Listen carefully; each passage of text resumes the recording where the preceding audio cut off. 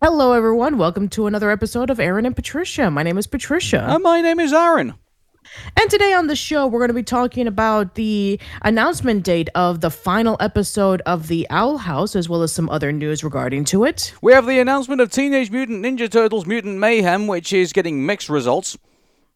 Cartoon Network is going to be hosting a Super Toon Showdown on March 14th, while people will be voting for the best Cartoon Network show on different categories. 15 years ago today, Super Smash Bros. Brawl was launched in North America on the Wii.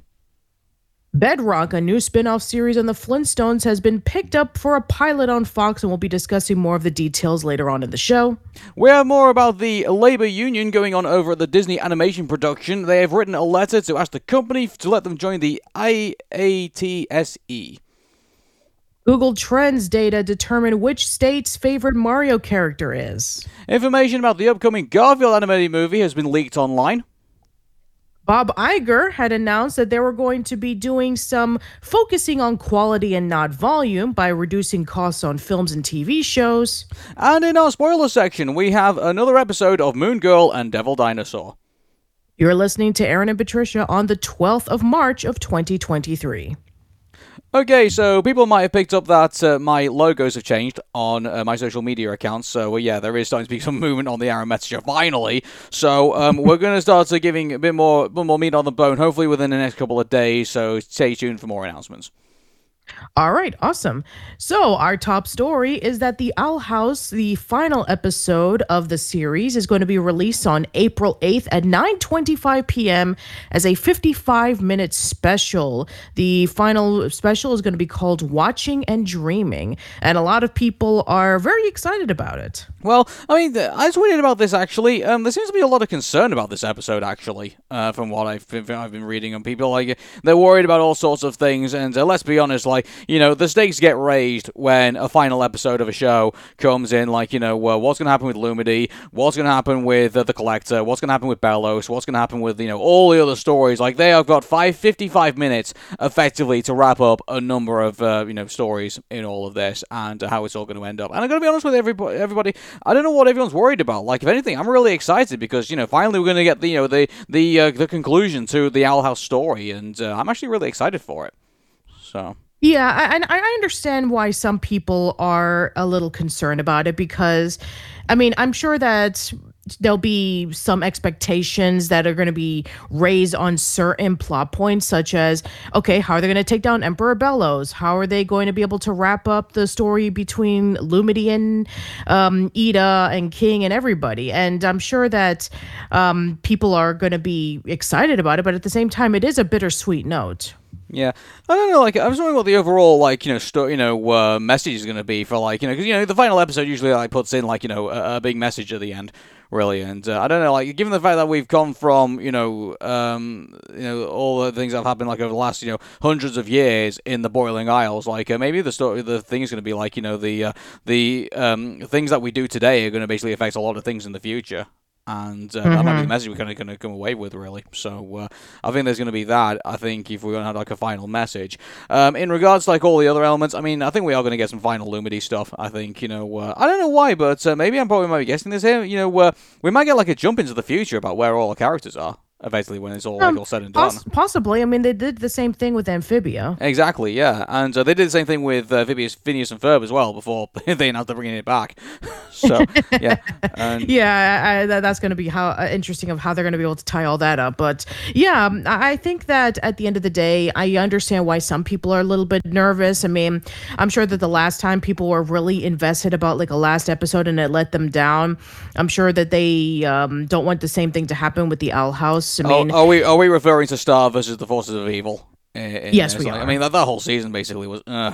Yeah, there was all sorts of wrong turns. I think that was taken to that. So yeah, I can understand why some people might be a bit concerned about that because every time we've gone through an episode of the Owl House, we've always said the same thing. This is better than last week's episode, and it just that's the theme that the Owl House has been on. And that's not a bad thing to be either. But we kind of been sitting there, kind of wondering when's the Owl House going to slip up? When's the Owl House going to actually do something that the fans don't agree with? Now, keep this in mind. If we went 5 seasons and 100 episodes, I guarantee you there will be some stinker episodes. Oh, or sure, there'll be some sure. filler episodes, I don't know, Hootie taking a bath, or Hunter, getting obsessed with a game, or those side episodes that really don't add anything to the plot. They just happen to be character episodes that kind of keep the thing going. By the way, the one great thing about we can probably cancel out the last five, the first five episodes of the show because obviously Disney was looking over their shoulder while all that was going on. But in regards to the episodes where Dana had total control over the show, they've never wrong-footed, have they? Yeah. So I think that I think we've got nothing to worry about. I think in regards to going to the final episode, look at the theme of the show. Since Disney walked away and let the team do their own thing, and look at the results that have been come out of that because of that. Yeah, and I think that at the end of the day, I think that we are going to get a satisfying note.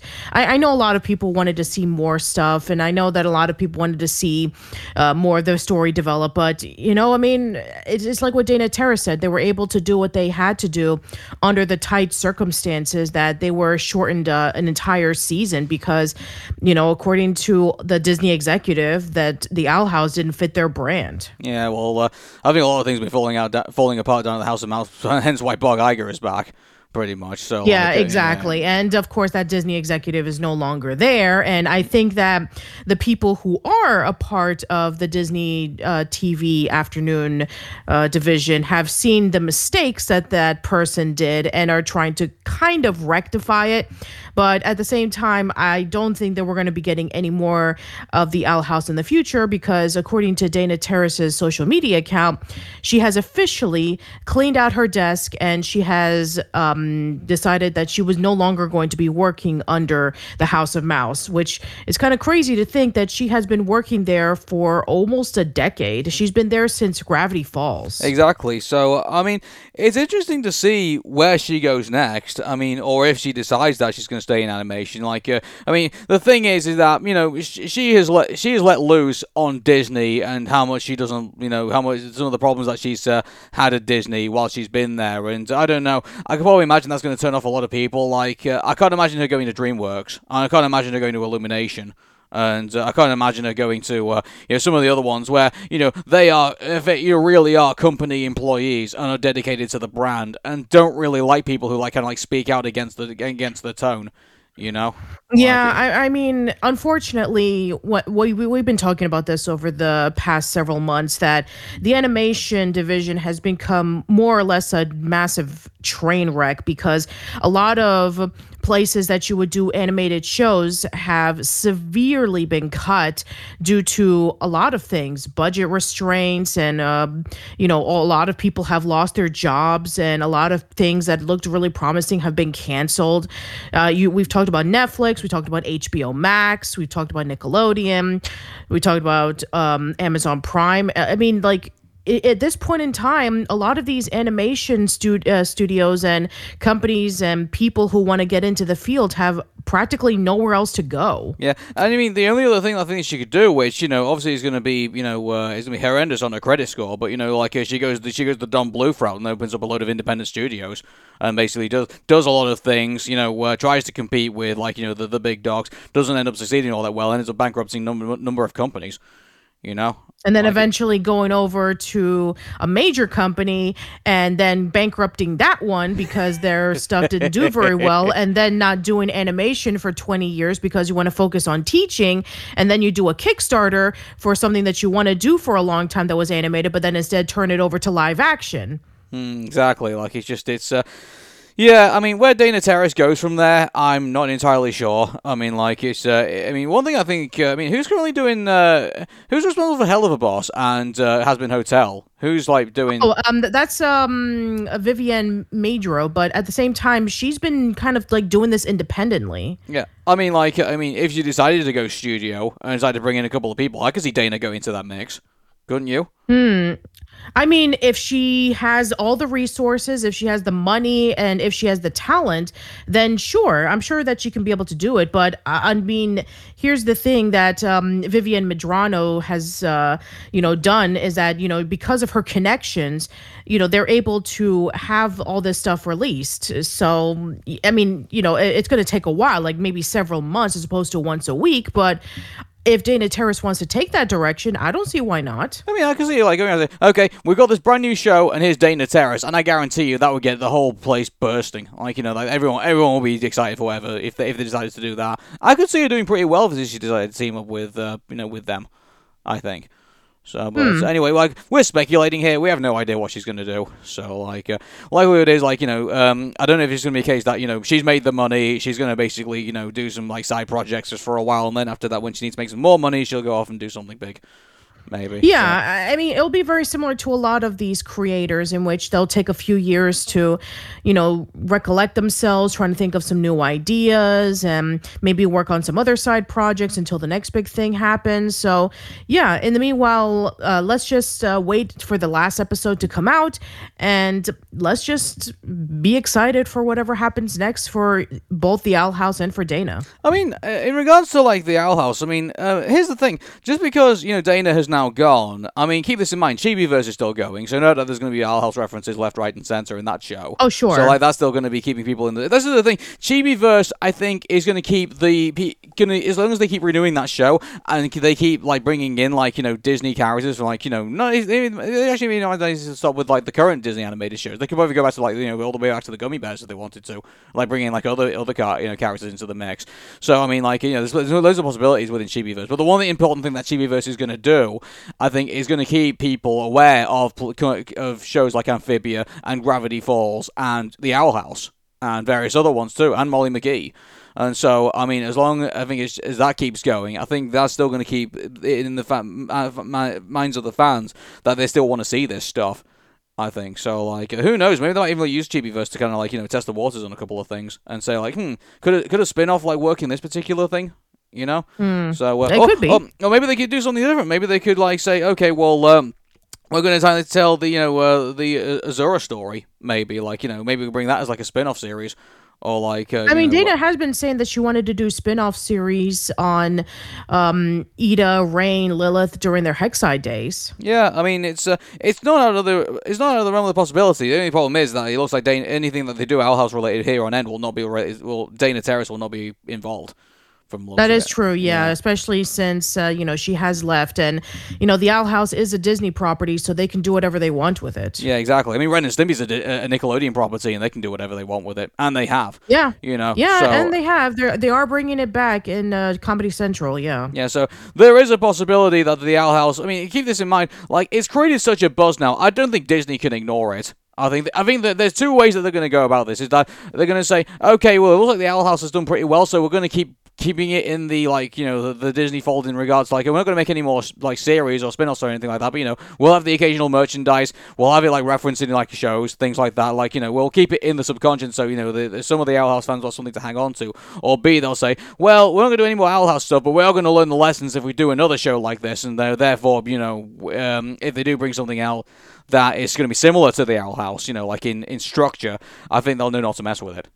I think so. Yeah, or maybe they'll just wait like maybe 15, 20 years from now, and then they'll just reboot the whole thing. The live action reboot Owl House. Good grief, no thanks.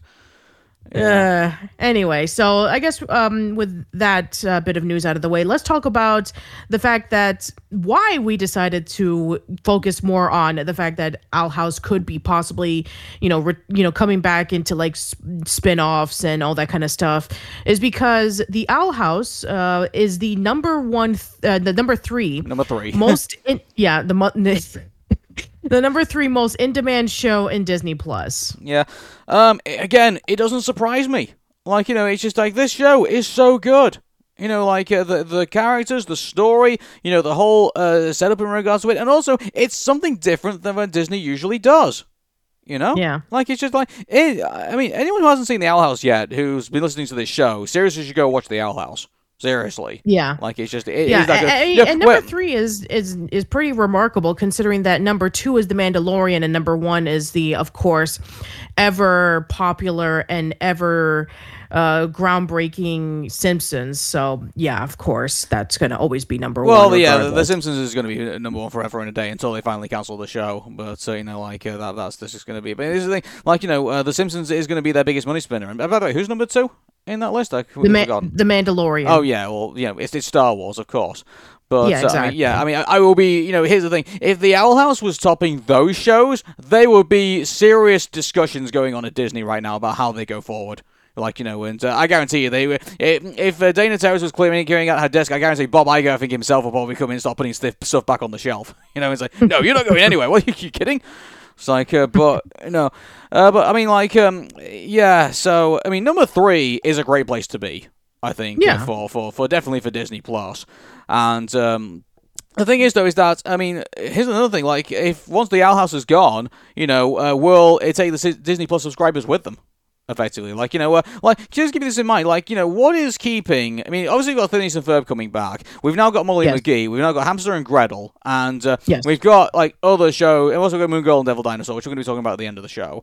So keep an eye for that if you want to be spoiled on the episode. But I don't know. Given the fact that Gravity Falls is not there, Amphibia is no longer there, and the Owl House is no longer there, I feel like an era has kind of gone by. A little bit of a lot of people are saying that there's some rumors going around, and don't quote us, by the way. We're just hearing about what the rumors are saying, that once the Owl House airs its last episode, it'll be the end of a story-driven era where we started off with Gravity Falls, and then we continued on with shows such as DuckTales and Amphibia and the Owl House, in which it had the story-driven shows and the strong characters and all that kind of stuff. A lot of people are saying that it is the end of that era. It is. Yeah, a lot of people are saying that it is because, we have Molly McGee and Hamster and Gretel and a new show called Kif that is focusing more on episodic structures and comedy and stuff like that. The episodic structure is so 90s. It's a bygone era, in my opinion. People want big stories. The Lord of the Rings is going to be having a comeback soon, isn't it? Yes, it is. Exactly, yeah. But as much as we make fun of, big, giant stories that go on for hours on end, people actually get into this stuff. Box sets are so popular. Look at The Last of Us. Look at, some of the other shows that have been around, that have been, story-driven, from episode to episode, The Last of Us is based off of a video game. Well, yeah, exactly. But it's again, yeah. But it's episodic, isn't it? It's not episodic. It's story driven. It's story driven. Yeah, exactly. People like this stuff and will gravitate towards it because they are so intrigued about what happens in the next episode. Yeah, and I can understand from a business perspective that story-driven shows are very problematic, because if a kid tunes into episode 14 of a story-driven show, then they're going to get lost, and then they have to go back and rewatch everything. I mentioned this before. In the era of streaming, why should that be a problem? Seriously, it's just I seriously believe that they've got this wrong. Okay, if you want to create stuff for here's the thing, the Disney Channel is going to be gone soon. I guarantee you. Look at the rest of the world. All the Disney channels around the world are currently shutting down. The UK's already gone, and some of the other ones are already gone too. I guarantee you, somewhere down the line, the Disney Channel in the United States of America will also be gone too, and then you'll be left with Disney Plus.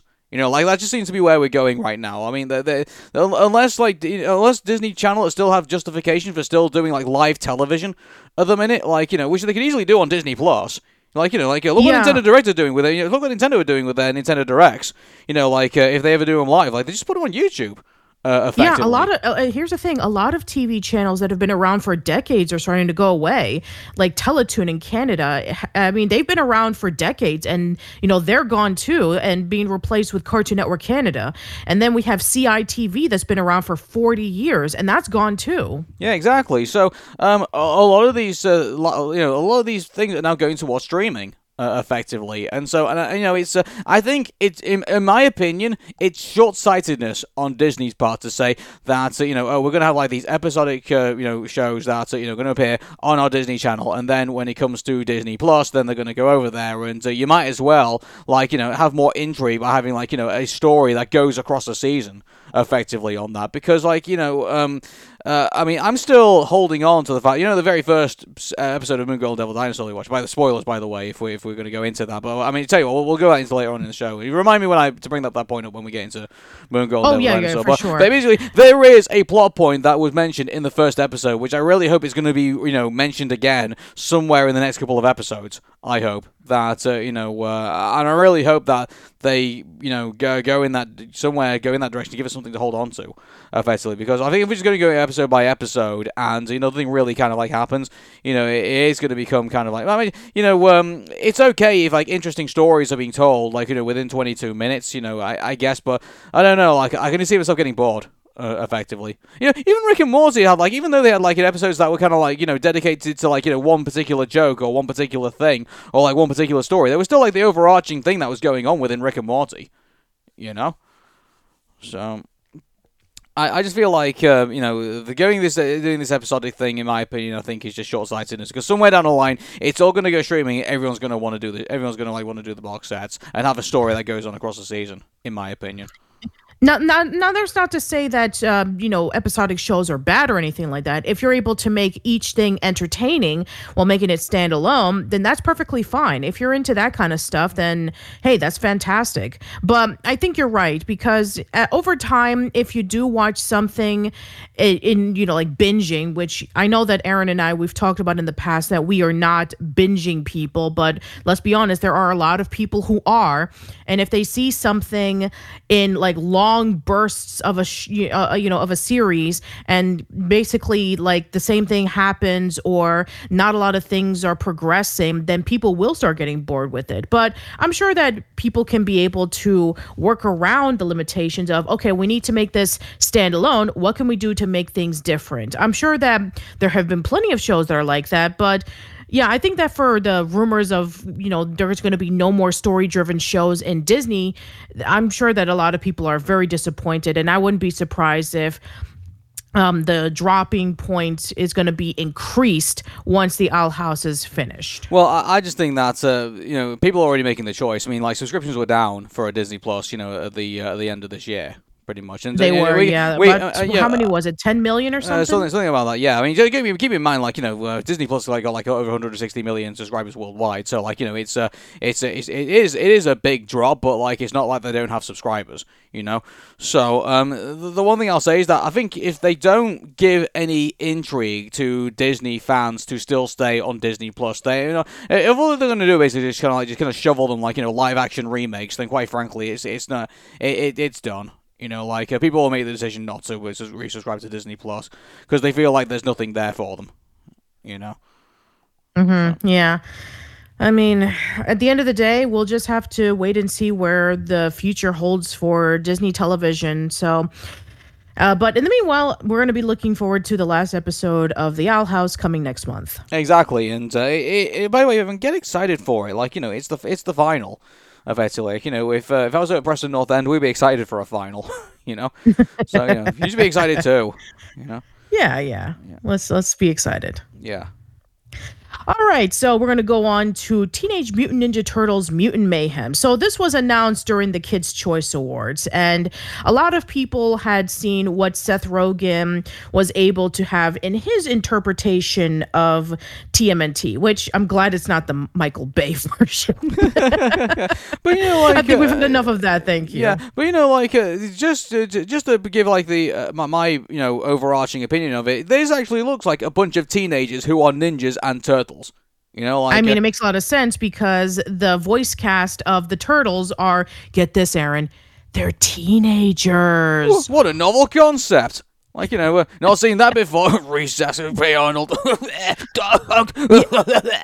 mean, to be fair, I think this is the first time in the 35 years that Teenage Mutant Ninja Turtles has been around that the TMNT are voiced by teenagers. Yeah, like, amazing, isn't it? It is, isn't it? Don't get me wrong. Like, we adore like the voice actors or like who brought TMNT to life. Don't get us wrong. Like Ron Paulson, shout out to him by the way. But at the same time, like this is I'm really surprised they have never gone in this direction with TMNT, and now they finally done it. And Seth Rogen is actually going to probably do a very ground down, a very basic and very a Teenage Mutant Ninja Turtles, which actually will be quite faithful, I guess. Not to the comic series like or anything like that, but like just the concept alone. You know what I mean?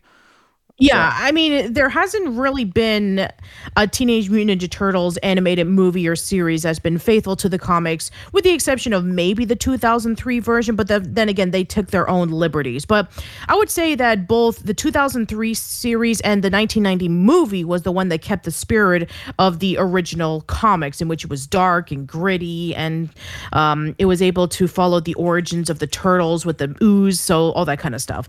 But yeah, I mean, from the looks of it, it definitely looks like they're keeping the style of Rise of TMNT, but doing it in a completely different way, which is great because I know a lot of people were mixed with Rise of the TMNT, but I mean, a lot of people can say that the animation was like one of the highlights. The fact that they were able to completely change the interpretation of the turtles.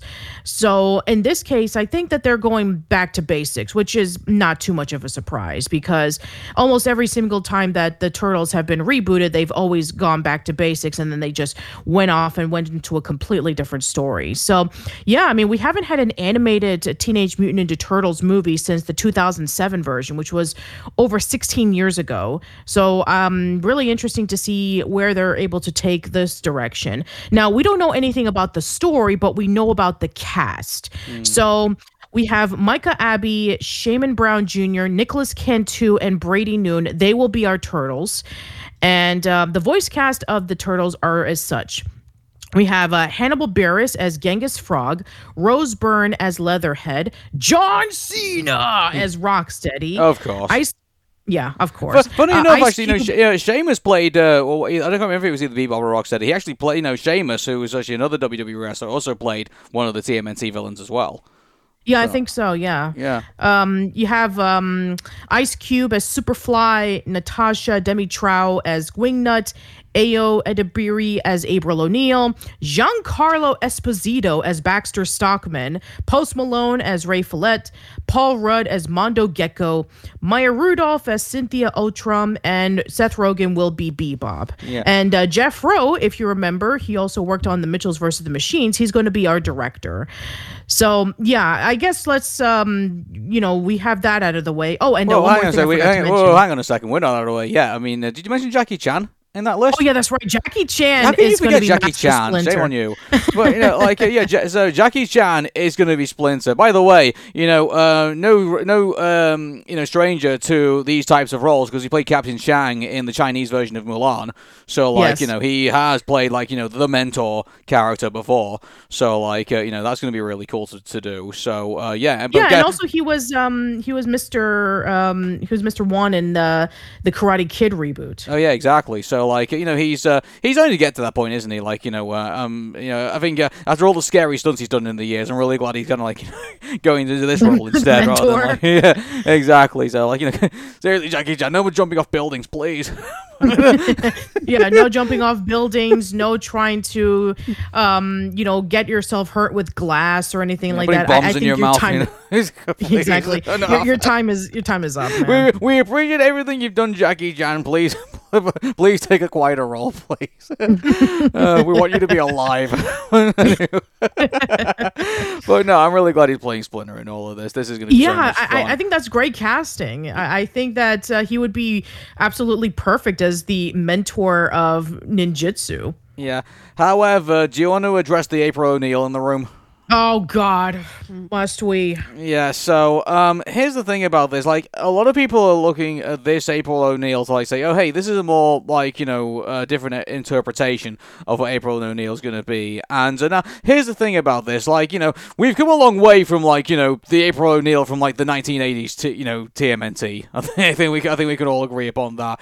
But I mean, looking at her, again, I've not seen enough of April O'Neil to have a whole rounded fair analysis of what April O'Neil's going to be in this movie. They're going to obviously do a different thing about this, but I've got to be honest with you, at first glance, I mean, I get Velma vibes, Like, I don't know. Like, I look at her and think that, I mean, again, I need to know a bit more about her character, like where they're going to go with this April O'Neil. But the fact that she is, the way, I mean, here's the thing, like, her design, I mean, obviously is quite rough. I mean, which is, I think, fits in with, like, the whole, mutant mayhem thing. So that's not a complaint I have about. By the way, I don't have a complaint about her being black. Shut up. But I mean, I don't have a complaint about being any of the wokeness that's going to be in this. That's not my thing at all. My thing is that she looks. I mean, if you here's the thing. Do you remember like in The Incredibles when we were talking about Universal Man? Yes. For those of you who do not know, in Disney Pixar, Universal Man was used to basically create like every single background character that basically was in The Incredibles, and also the head teacher, also the headmaster, the principal in Dash's class was also made with like a more refined version of Universal Man, effectively, because obviously he needs to be in the shot and things like that. I mean, I gotta be honest with you. I look at this character and I just think, it looks like somebody who would have been basically spawned from Universal Man at Pixar. There's no like nothing that kind of like looks. I look at this April O'Neil and there's nothing that kind of like stands out from like any other background character in any other animated movie. I'm sorry to say that, but for those who actually do like it, but in my opinion, I think they really need. It seems to me that they're really gonna have to work on her character, from the looks of it, because like her design, is just. I'm sorry, it's just not for me. I mean, that's completely fair. Now, like we said before, that we don't know anything about this April O'Neil other than the quick teaser trailer that we were given at the Nickelodeon Kids' Choice Awards. And the only thing we saw from her was that, she was just learning about the turtles, about the fact that they were mutated from the secret ooze that was leaked over, which, is a major story in almost every single incarnation of Turtles because that's where they originated from. Mm-hmm. So, yeah, that's all we know about her for now. So I think we need to know. Thing, I mean, again, we don't know what April O'Neil is going to. Actually, here's the thing: is interesting conversation we should have. We actually don't know if actually April O'Neil is actually going to be a reporter in this. Like for all we know, she could just be like a science major or something.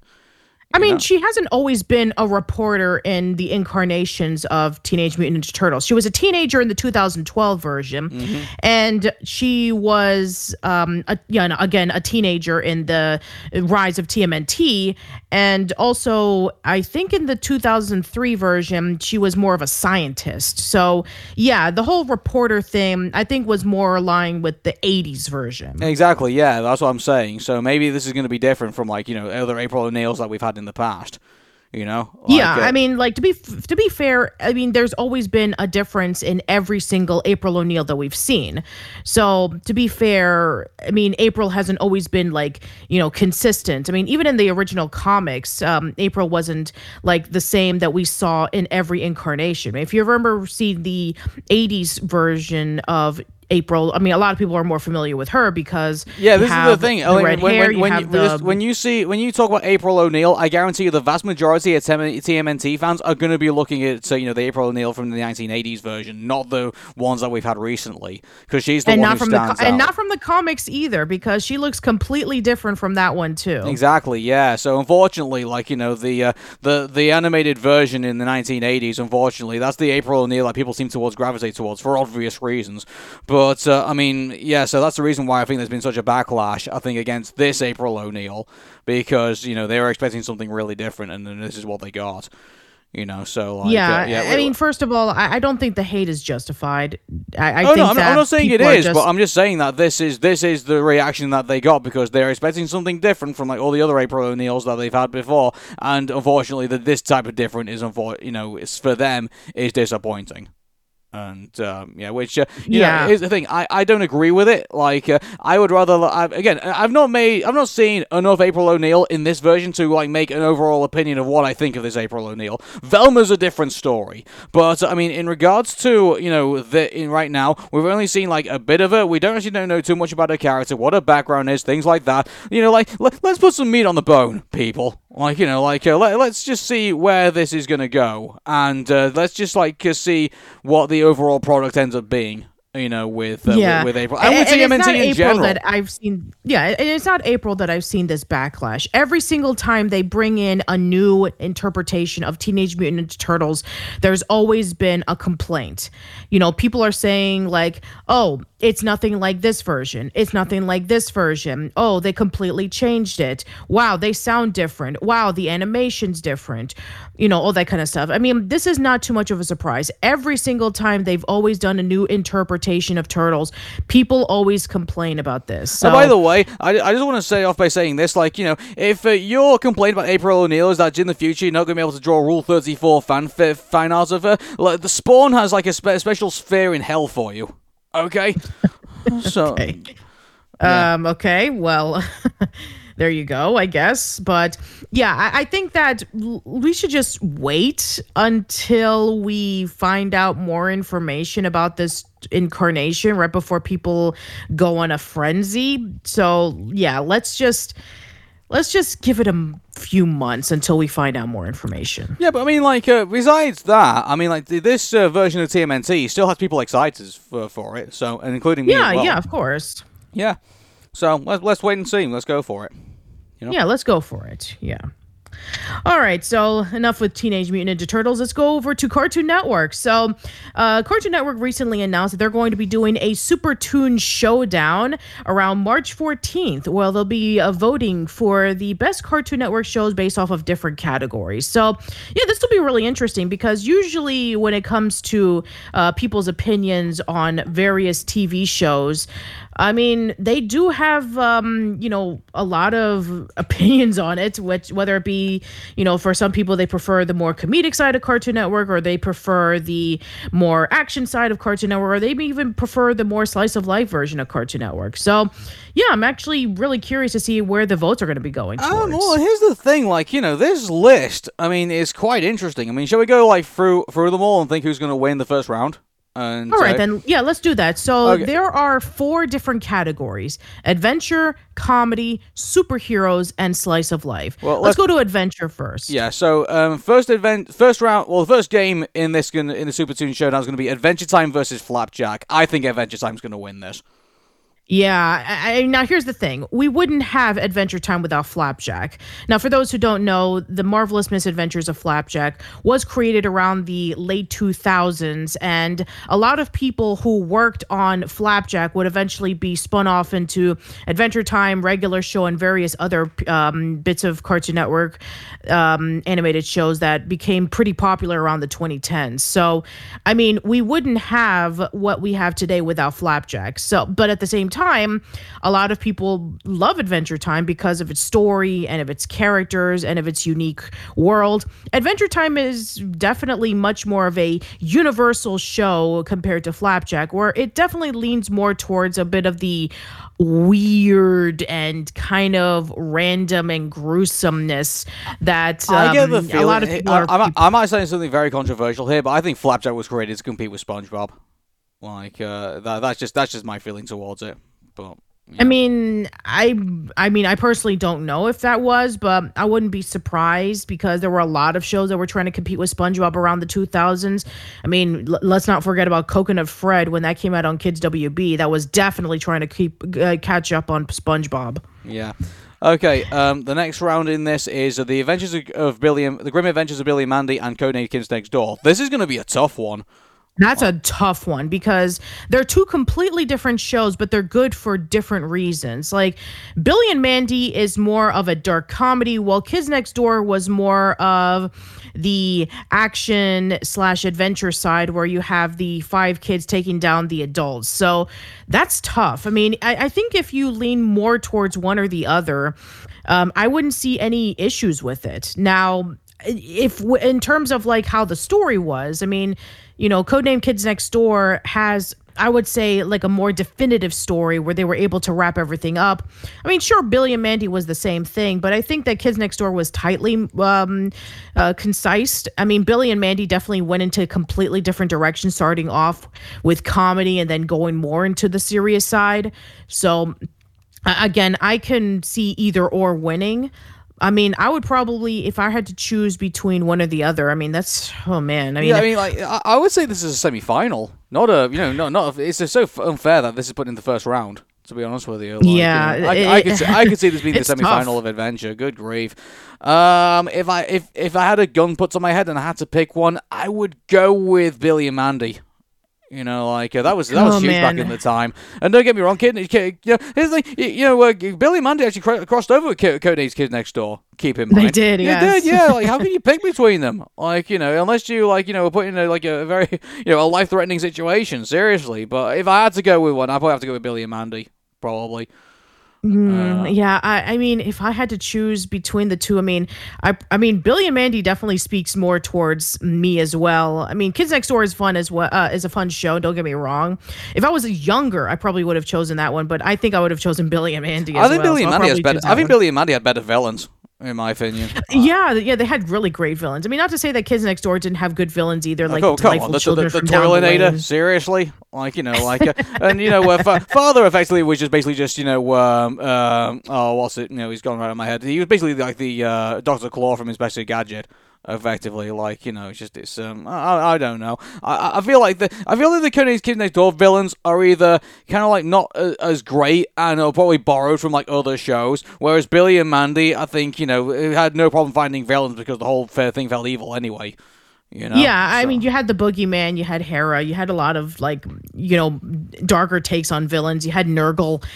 I guess, sure, if you want to put it into that direction. Yeah. All right, then. So the next one is Scooby-Doo versus Infinity Train. Ooh, ho, ho, ho. Again, this could be a semi-final in the adventure category if it was that. I think the fans, I could probably see the fans dogpiling on Infinity Train just to get them over Scooby-Doo, but at the same time, Scooby-Doo has a lot of fans. I could see them going for it as well. That's going to be a tussle. This is going to be really tough. I mean, Scooby-Doo has been around since 1969. It has multiple incarnations, multiple movies, whereas Infinity Train only has 4 seasons. And it's been around for like several years. I mean, how do you top like decades worth of stuff? But then again, well, I mean, keep this in Scooby-Doo- mind. Infinity Train is one big show. Scooby-Doo has had various. They've had the 13 Ghosts of Scooby-Doo, which disrespect to Vincent Price. It's the weaker version of the Scooby-Doo shows. Effectively, and then they had that whole thing where Hanna-Barbera had a problem with the unions. I think at that point, and then they lost Fred and Daphne's voice actresses because of that, and so they ended up and then they went off and did the new Scooby-Doo show. Yeah, and they had various other incarnations around the 80s. By the way, when that happened in Cartoon Network was around, they used to put, they used to do the thing where during the breaks they would put in the 5-minute cartoon shows, just to kind of hold people over while because there wasn't enough time to fill in the breaks, so they just put in a 5-minute Scooby-Doo. So that's ended up being the fate of the new Scooby-Doo show. Effectively, it ended up being kind of just filler for Cartoon Network to fill in advertising space they couldn't fill. Which is kind of sad when you really think about it. It is pretty sad, yeah. Yeah, so, I mean, if we had to base it, as an average, across Scooby-Doo and across Infinity Train, I think we'd say Infinity Train was probably, the better show. But I think if we had to, if we take away all of Scooby-Doo's negativity and only focused on the good stuff, I think probably Scooby-Doo would probably take it. It's now hard. Here's the thing. It's I hard. mean, they didn't say which Scooby-Doo animated series. It's just They just put Scooby-Doo. down Scooby-Doo. Yeah. Which one? Yeah. Scooby-Doo, Where Are You? The Scooby-Doo movies? A pup named Scooby-Doo? Scooby-Doo Incorporated? Which one? Just Scooby-Doo. Yeah, just Scooby-Doo. The live-action movies? Come on, guys. Yeah, we're going to put the movies in there too? Or we're going to put in Zombie Island? Or we're going to put in Witch's Ghost? Or we're going to put in Scooby Goes Hollywood? Yeah, I think that's a series. I would say Infinity Train. I would probably say Infinity Train too, but I get the feeling Scooby-Doo is probably going to win it. Maybe. Yeah. And the Infinity Train fans are just going to be more infuriated than they are than they were before when the show got dumped for tax purposes. But, all right, then. By the way, I mean, I'm really surprised Cartoon Network was even allowed to mention this. Quite frankly, or is this an official Cartoon Network thing, or is this something that is just being done? No. This is Cartoon Network. All right then. Well, I mean, I'm really surprised they're allowed to mention it, given the fact that they dumped it off for tax purposes. But that's just me. Right. So the next one is Steven Universe versus Over the Garden Wall. As much as people love Over the Garden Wall, do you see it beating Steven Universe? I don't think so. This is really tough because here's the thing. Over the Garden Wall is a mini series. It only lasted for like 8 episodes, whereas Steven Universe has had 6 seasons, a movie, and Steven Universe Future, which was a continuation of the movie. So Steven Universe had a massive fan base once upon a time. Everybody was really excited about what was going to happen in the next episode. A lot of people were doing a bunch of theories. Like, it was massive, if you can believe it. Here's the thing about this, like, I would definitely think Over the Garden Wall would go over Flapjack. If it was in a different world. I mean, I've got to be honest, the adventure category is very tough. To be quite honest with you, like, it is. But, I mean, you know what? That's a good thing, because usually whenever that we look at these categories, we're like, really, that's going up against this show. At least they divided it into categories, as opposed to like the way that you do these types of bracketing, like the verses, like you obviously put like the good shows against the crappy shows, and then you expect them to go into the next round. That's, I mean, to be fair, I mean, like that's going to be how the Champions League. Pretty easy and boring. Well, I mean, that's how the Champions League is done here in the Europe. Like, all the crappy Eastern European teams go up against the European super juggernauts, and eventually they get the shit kicked out of them, and then they go into the next round. Like we do it here in Europe. And we are football teams. So, like, everyone's surprised me that we do this with cartoon shows, but we're not doing it this time. Like, there's actually some really good shows going up against each other in the first round. So, yeah, and that's very interesting. Yeah. Anyway, but if I had to choose between the two, I mean, I don't know. Steven Universe will probably Steven Universe is going to, this is the thing that's going to make fans so mad. Like, you fed Over the Garden Wall to Steven Universe. Oh man, that's gonna be right. Anyway, that's it for the adventure side. Let's go to comedy. The next one is Ed, Edd and Eddy versus Foster's Home for Imaginary Friends. I could see Foster's taking this one because they've been talked about a lot recently, and also they're coming back. Well, no, Powerpuff Girls is coming back. No, Foster's coming back. They're doing a preschool series. Oh, that's right. I forgot about that. Yeah, so that's been in people's consciousness recently. So and also Ed, Edd and Eddy has not really it gets mentioned like once or twice, but not like enough to I have not seen Ed, Edd and Eddy. I've seen Ed, Edd and Eddy. Foster's. Yeah, I mean Ed, Edd and Eddy is a pretty crazy show, and I mean there's been a lot of actually they did a comic series. Some fans, what they would be like as adults, and that was quite interesting when I was watching that. But okay, that's cool. Yeah, but I mean I don't think that's going to be, fan projects isn't going to be enough to say that, Foster's. Yeah, I think Foster's is going to take this, I think. So. Yeah, I would say Foster's. Yeah.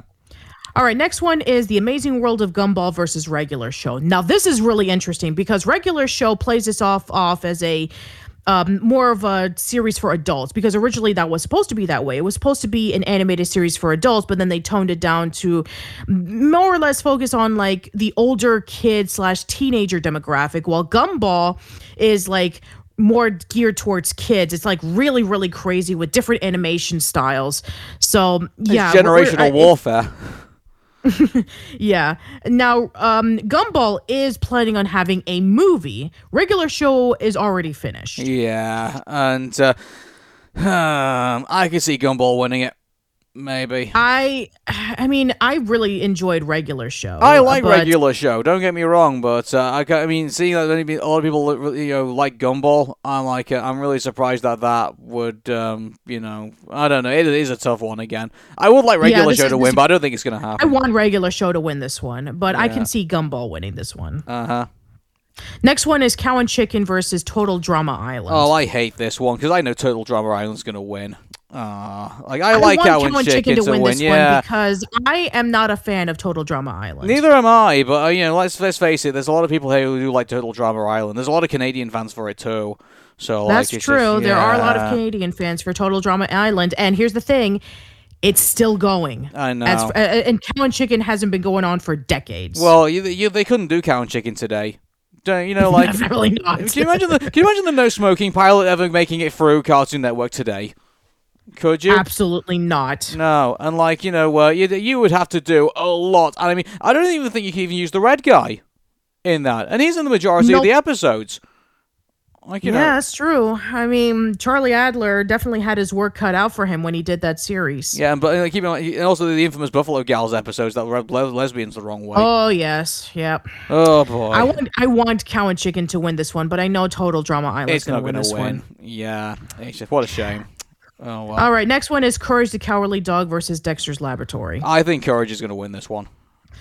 I want Dexter to win this one. Well, Because, we talked about this last week where, people were asking the question, is Dexter's Lab a good show? And we looked back and people were saying it is a good show, but only the first 2 seasons are. Yeah, exactly. But Courage the Cowardly Dog has been a good show throughout. So, yeah, exactly. Yeah. It's and been also a they came lot back more recently on that. consistent. Keep in mind they came back recently with that Scooby Doo tie-in as well. That's right, they did. Yes. Yeah. So I mean, I can see Courage the Cowardly Dog winning it. I think. I have not seen Courage outside of the pilots that showed up on What a Cartoon with the chicken from outer space, but I've been wanting to see the show. But but at the same time, I can see it winning because it became more relevant recently. Mm-hmm. But at the same time, a lot of people were inspired by Dexter's Lab. But I mean, I could see Courage winning this one. Yeah. All right, now we go over to the superheroes category. We start off with Teen Titans versus Young Justice. This is a tough one. Yeah, this is a tough one actually. I mean, I can guarantee you, maybe all the kids will think, oh, Teen Titans go and side with Teen Titans. That's one thing I think that probably might happen. Yeah, but this is the original Teen Titans. Not I know, Teen Titans but Go. these are kids we're talking about, babe. They'll see Teen Titans go, oh, Teen Titans go, and then for Teen Titans, I could probably see Teen Titans going over Young Justice. Oh man, I mean, both of them are excellent. Both of them have excellent storylines, excellent characters. Young Justice is definitely like leaning more towards the darker side because it does get progressively more serious over time. Teen Titans, it had that mixture between comedy and with the serious side. I mean, especially since it was around during when anime became really popular in the mainstream. But unfortunately, both of them have cliffhanger endings.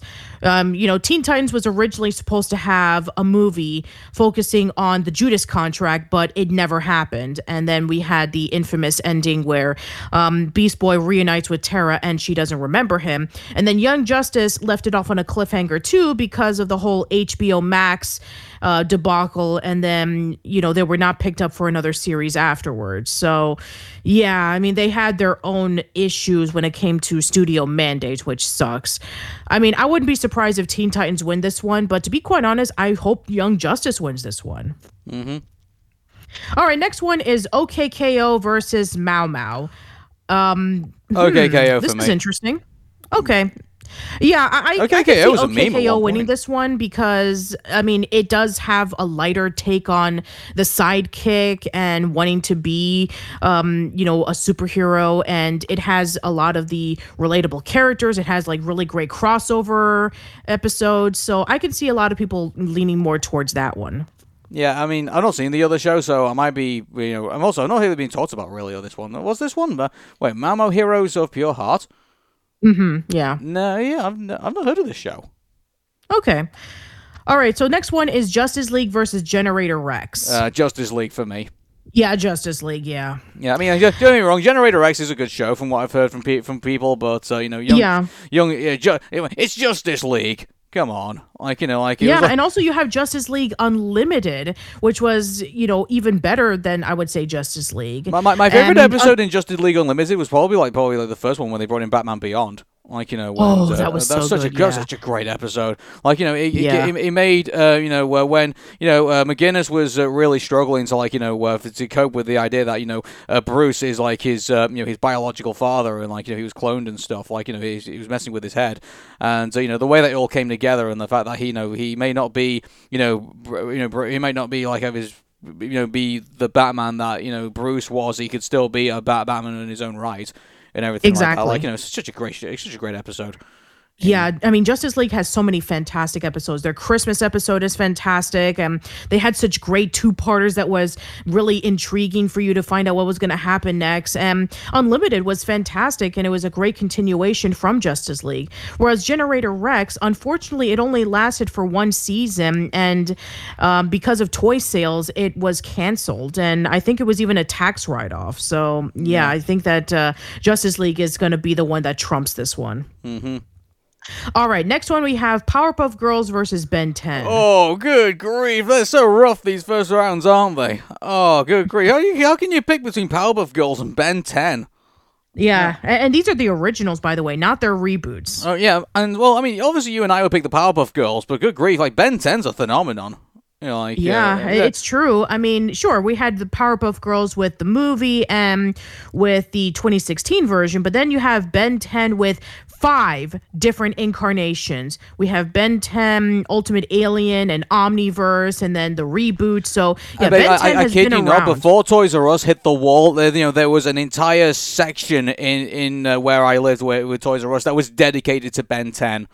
Like, you know, I would say that Ben 10 toys probably rivaled Cars. I think probably that. Like, you know, it's such a huge thing. And to put it up against the Powerpuff Girls, you know, you can, as you and I grew up with Cartoon Network, I think you and I obviously would say the Powerpuff Girls because that's what we grew up with. But we did not grow up with Ben 10. You know, they came on later on. We were in high school when Ben 10 came Exactly, out. yeah. So, I mean, I guess this will be a question for, like this is going to be like, you know, the 90s versus the 2000s, effectively. Like, you know, it's the people who grew up with Ben 10 versus the people who grew up with the Powerpuff Girls. Who's going to win out? Yeah. I would say, I mean, I've been familiar with the Powerpuff Girls ever since What a Cartoon had them with the episode where they were fighting off against Fuzzy Lumpkins and the Amoeba Gang. So I have followed them for decades. And I mean, I always watched the original Powerpuff Girls all the time when I was in my preteens. And then when the movie came out when I was in high school, I watched that. But yeah, I mean, like... Do you know what's hilarious, though? There's going to be that one kid who's going to be like, what, that show that came out in 2016? That sucked! Fair enough. Anyway, but I'm choosing Powerpuff Girls for this one. Yeah. All right, final category, the Slice of Life category. We have Chowder versus Camp Lazlo. I mean, we kind of missed out on this era, really. You know, between Chowder and Camp Lazlo. Well, I've seen Chowder because I remember when people were like, they were like dumping all over this show because they thought it was like really weird. And also, you know, it's a show about cooking, and I like shows about that. I mean, I'm also a huge fan of Food Wars. Anyway, so I remember watching this show, and it was like really weird, but at the same time, it was hilarious, and it was able to have like all of these like really crazy moments involving with stop motion and puppets and live action segments. It was almost like the Gumball of its time, and created by C.H. Greenblatt, who, you know, for those who don't know, you know, he was a major storyboard artist and writer on SpongeBob, and then eventually he became Fred Burger and Billy and Mandy, and then you know, he went off and he created his own shows. I think that you know, we have that category, you know, with, you know, going into a different direction. And then finally you have Camp Lazlo, which was created by Joe Murray, the creator of Rocko's Modern Life. And yeah, I would say Camp Lazlo, I have seen like several episodes of the show. It's fine. It's definitely not as funny as Rocko. I mean, especially not. I don't think even had like the same consistency as like early SpongeBob. Well, so I would say also that, just to on the final episode of the show, they had to bring back Heifer just to kind of like, you know. I mean, obviously they didn't reference him as Heifer. Well, they didn't reference Heifer. Exactly, but you no. know, it was Heifer. Well, come on, like, you know, it was Heifer. The reason why they couldn't use Heifer was because it was a Nickelodeon-owned character, and so Joe Murray had to work around the character design, making it look like Heifer if he was shaven and if he was like beaten down. But yeah, the ending of Camp Lazlo is like one of the most what the hell just happened moments, where it turned out that the camp counselor, Scoutmaster Lumpus, is not Scoutmaster Lumpus. He was just a guy who escaped from an asylum pretending to be Scoutmaster Lumpus. And then the guy who looks like Heifer, he was the real Scoutmaster Lumpus. Yeah. Yeah. That makes a lot of... Well, it was really out of left field, but... and I guarantee they probably just put that in, just kind of like grab some eyeballs. And like it was, yeah. I mean, it was pretty, it just comes across as desperate, really. Like again, I've not grown up with Child or Camp Laszlo, so I mean, other people are going to tell me otherwise. But I mean, like I only heard about that final episode because people were like, "What?" and started spreading it on social media, and then that's the reason why I came into my Camp Laszlo kind of came into my my focal point. At that point, okay. Like, yeah. The ending of Chowder is actually a little bit more satisfying, where we have Chowder and he's imagining himself what would he be like as an adult, where he was the one who took over Mung Doll's kitchen. He got married to Panini, and they had like a bajillion kids together. Mm-hmm. So yeah, that actually has much more of a satisfying ending than Camp Laszlo's like what the hell. So I'm gonna choose Chowder for this one. Yeah, none of the above. Okay, fair enough. I can't make my mind up. Sorry, guys. Okay, next one is Craig of the Creek versus Clarence. This is really tough because both of these shows capture the essence of slice of life. This is probably like the closest of the categories of slice of life we're going to see throughout this one. Well, I mean, if you and I both had to vote, I think you and I would obviously pick Craig of the Creek, wouldn't we? So, like, yep. Yeah. I mean, here's the thing. I know that people... Okay. I know that there was a lot of controversy with Clarence when it first came out, especially with the creator. He was fired because of the sexual allegations, and then they continued the show without him. And then a lot of people were just put off with Clarence because they found him annoying. They thought the animation style was a little bit ugly. So a lot of people just kind of like threw it aside, and it wasn't as praised compared to a lot of the shows that were out at the time, such as Adventure Time and Regular Show. So it was kind of like that odd, like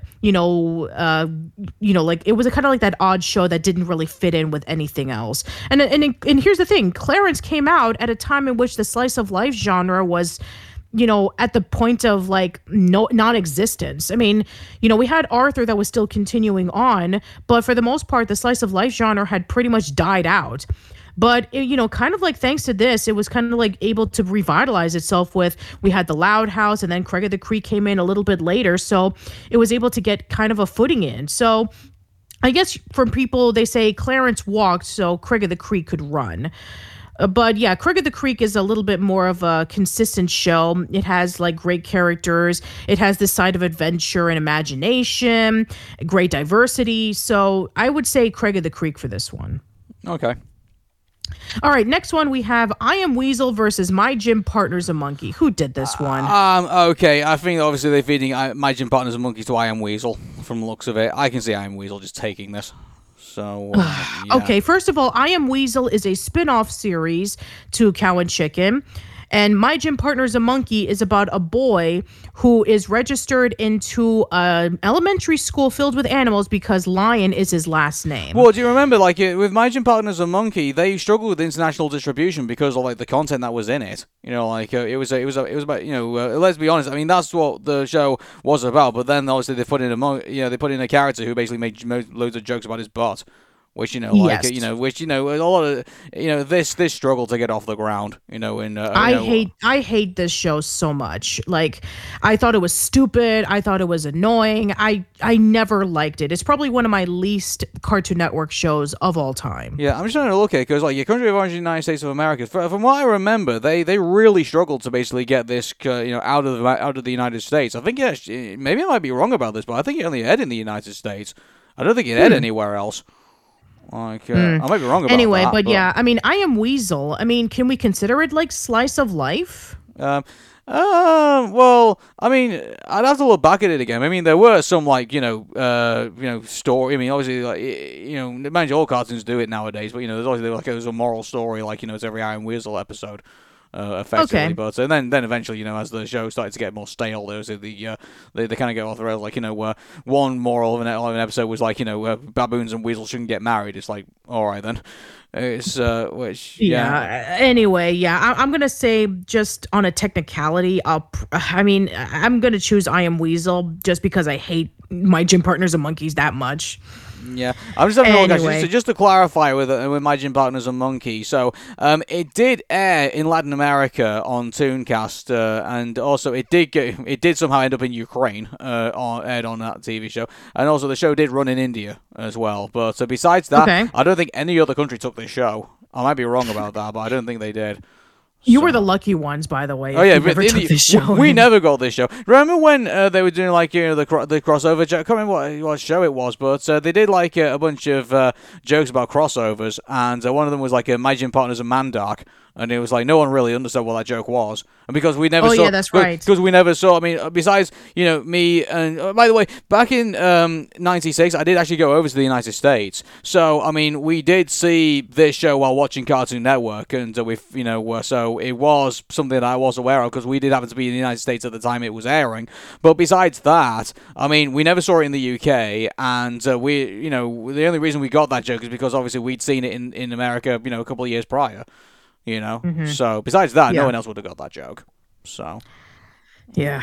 All right, final one: Summer Camp Island versus We Bare Bears. I've heard more about We Bare Bears, and so maybe that might be the winner. I've not really heard anything about Summer Camp Island, so I wouldn't be able to tell you.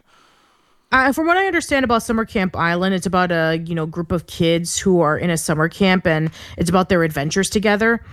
As for Weird Bear Bears, it's about three brothers who are bears. One is a grizzly bear, one is a panda bear, the other one is a polar bear, and it's about their adventures together. So I mean, it is categorized as slice of life. I can definitely see that because it's about their adventures, and I mean, usually slice of life are character driven, not story driven. Yeah. So I mean, I'm really surprised by some of the entries in this list. To be honest with you. yeah, Cartoon Network is not really known for slice of life compared to like Nickelodeon or Disney Channel. Yeah, so, but here's the thing about this, as an overall in the Super Toon Showdown, I wouldn't put adventure up against comedy, and I wouldn't put superheroes up against slice of life. I mean, I guarantee you, I think whoever's going to come out of superheroes and slice of life, I can see superheroes winning.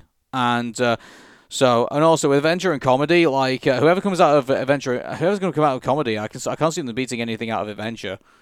I might be wrong on that, but I don't know. I mean, if we had to pick out of all those categories, if we had to pick who the semi-finalists were going to be, so out of adventure, comedy, superheroes, and slice of life, who do we think is going to come out of it? Do we think? Okay. If I were now, I think Cartoon Network is more comedy, but I can definitely see them leaning more toward the adventure side. Yeah, exactly. So I mean, but out of the categories, who do you think is going to win out of adventure? Okay, so let's see. If Adventure Time won over Flapjack, and then if Billy and Mandy won over Kids Next Door, they will be going up against each other, and I would choose Adventure Time. Yeah. If Scooby-Doo and Infinity Train were to go up against each other, and let's just say Infinity Train won, and then Steven Universe over the Garden Wall, Steven Universe will definitely win that one. So it would probably be a toss-up between Adventure Time versus Steven Universe, and that is the biggest debate of all time. I'm gonna go on a limb here and say Steven Universe is probably gonna win, and then out of comedy, I mean, who are we gonna say is gonna win out of that? I probably wouldn't be surprised if either Foster's or Gumball will probably be in the final round. I think Courage could potentially win it. Okay. I'm going to go with Courage. So yeah, so we might end up with Steven of the Universe versus Courage the Cowardly Dog, which will probably be a big fight over that. So superheroes and slice of life. Who do you think is going to come out on superheroes? Do we think? Yeah, let's see. Probably a tie between Teen Titans or Powerpuff Girls. Really? Yeah. I'm going to go with Teen Titans. I'll say they're going to win it, and I think they'll go up against Justice League. I think. Yeah. And, okay. And slice of life. As for slice of life, I mean, I would. I'm going to say Craig of the Creek. Yeah, me too. Just because it is slice of life. Okay, so that means that Powerpuff Girls will probably be going up against, our Teen Titans will be going up against Craig of the Creek, and probably Teen Titans or Powerpuff Girls will win this one. Yeah, exactly. So that means that if we are going to go into the final round, it'll probably be Steven Universe versus either Teen Titans or Powerpuff Girls. Yeah, I still think I think Teen Titans could potentially win this. I think they're the favorites. I think. Okay. Just because people will confuse them with Teen Titans Go.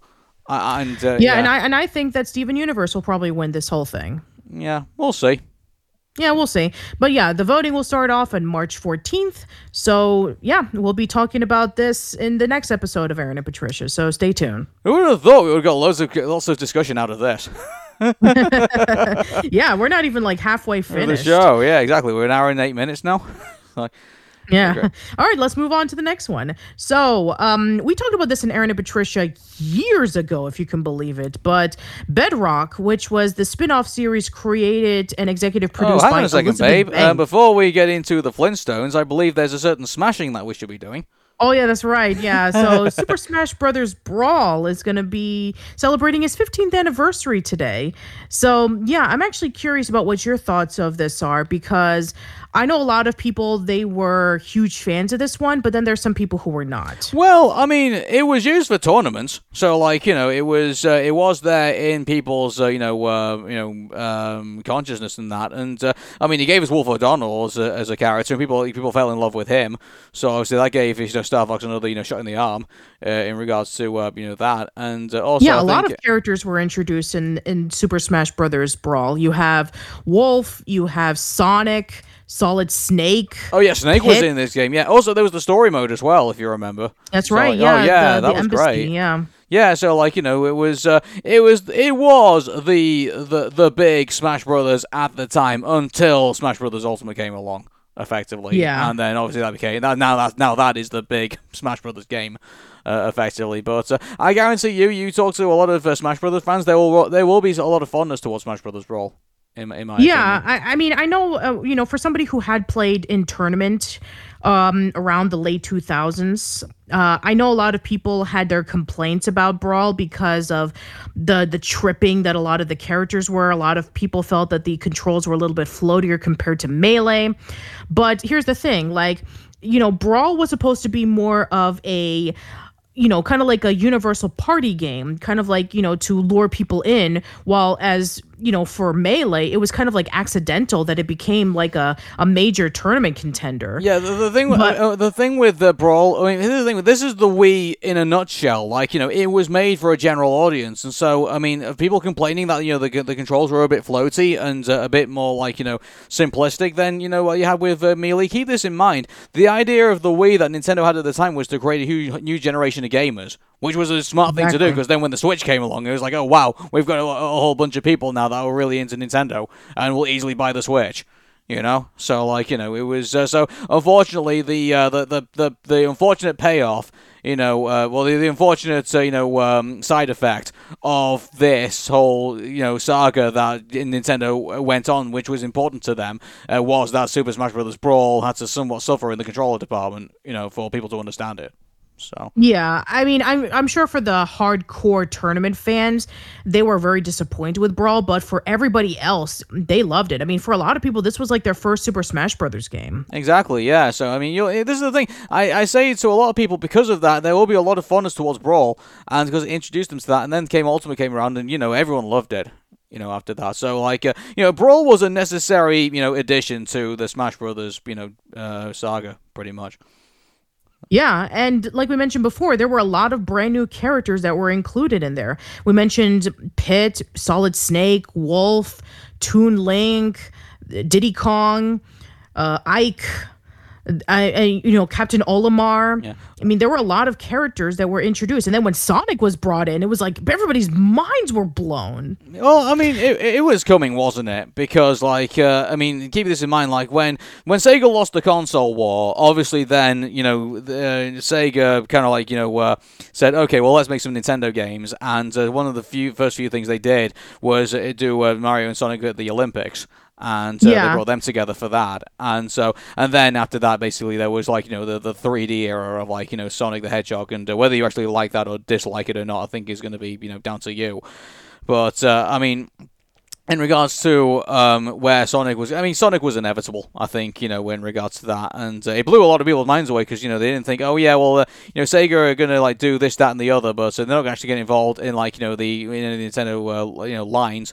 But then obviously that came along, and it was like, wow, that was incredible. And so I mean, everyone else saw it coming. I saw it coming, but everyone else didn't, which was really exciting for everybody else.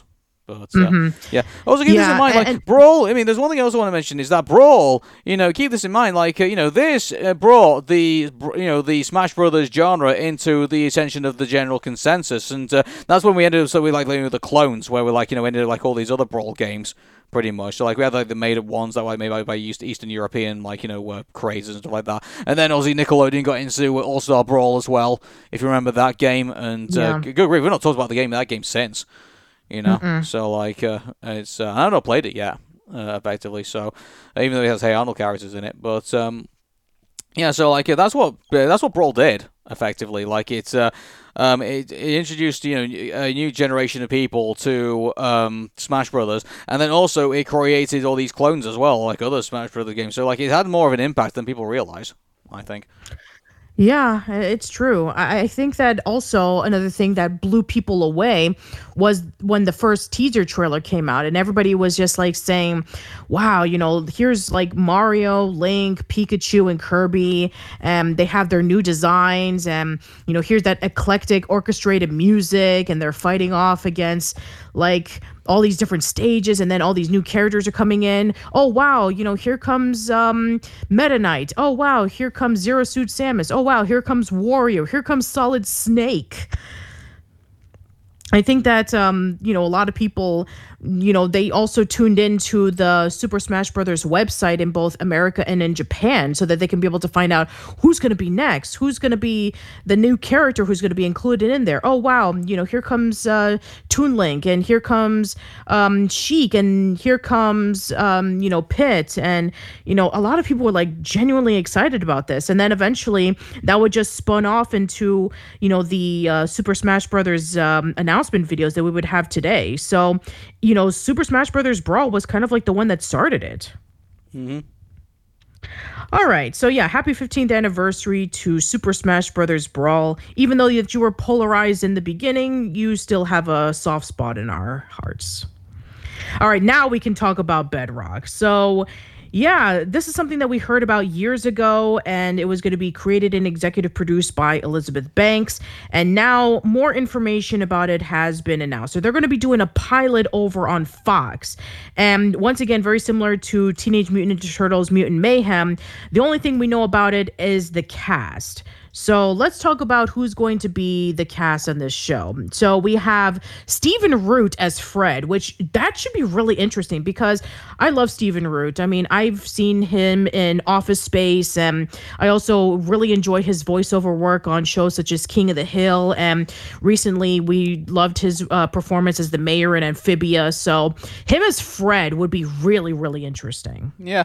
So I believe that this is going to be taking place, I guess, in the Bronze Age, I think is what they're saying. Yeah, you're right, because it's going to be taking place where Pebbles and Bam Bam are adults, which that hasn't happened in over 30 years. Usually whenever that we see Pebbles and Bam Bam, they're always in their baby form, but now we have them as adults, which we haven't seen since, what was it, like Holly Rockabye Baby? Yeah, Holly Rockabye Baby, yeah, like when, where Pebbles had twins. So, yeah, it's just, it's going to be interesting to see, it's interesting to keep in mind, like, the renditions of Pebbles and Bam Bam as adults has differed over time. In the original one, they were, in the original, for instance, when they did like the whole like future Pebbles and Bam Bam in that one episode, when Fred thought he got knocked into the future, like they look very different from the ones that we ended up with, which was were the ones that ended up in the newer versions of the Flintstones. And to be honest with you, like I mean, some people look back and not so much about I Yabba Dabba Doo and Holly Rockabye Baby, but I mean, I think they still have their fans, and I enjoyed them for what they were. So but I'm interested to see what this version of Pebbles and Bam Bam are going to be in this. Yeah. And, So the next cast we have Amy Sedaris as Wilma, which that'll be really interesting because Amy Sedaris is a pretty well-known comedian, so I'm sure that she can be able to bring a side of Wilma that would be leaning more towards humorous as opposed to like very are you cranky. kidding me? With Amy Sedaris, if I was directing, I would just say, look at Fred as like this oafish character that just makes a load of mistakes and he's just so egotistical about it. Just ad-lib all of that. Good grief. That's a superb casting, in my opinion. That's fantastic. All right, so we have Nicole Byer is going to be Betty. Jolu Truglio is going to be Barney, and Manny Chazinko is going to be Bam Bam. Yeah, which And then Elizabeth Bank is going to be Pebbles. yeah. So according to the Deadline, a primetime animated comedy series including the story of the Stone Age family, Bedrock catches up on the Flintstone family 2 decades later. So effectively, this is going to be like Flintstone's version of. Well, I don't really want to say that because I know it's going to make a few. I tweeted that out just before that. King of the Hill's already doing this. That they're already going to do King of the Hill pretty much today, and now here's the Flintstones, and they're doing that now. So it's Well, I mean that was rumored though. I mean we don't know if that's the direction that it is going to be going towards. Oh, I thought we know that King of the Hill is going to be going back, but we don't know if that's going to be the direction that they're going to be doing. Well, that's no, I'm pretty sure that's what they're going for. I thought. Okay. I'm pretty sure that's what they said. Maybe I might be wrong about that, but that's what was being discussed. So, that's right, yeah. Yeah, exactly. So, but, the Flintstones are now doing this, but apparently now this is going to be, not in the Stone Age, it's going to be in the Bronze Age, which is going to be interesting. So, that should be really interesting. I mean, obviously, they're all, they were kind of going that direction anyway, because obviously they had, domesticated animals, which is well, yeah, but they were just there for the jokes, Yeah, they were there for the jokes. I'm sure back in the Bronze Age, people weren't using, dinosaurs as dishwashers. Yeah, exactly. And then they're always complaining and saying it's a living. Yeah, exactly. Yeah, so it makes a lot of sense that they'll be moving into a different age where things have drastically changed over time.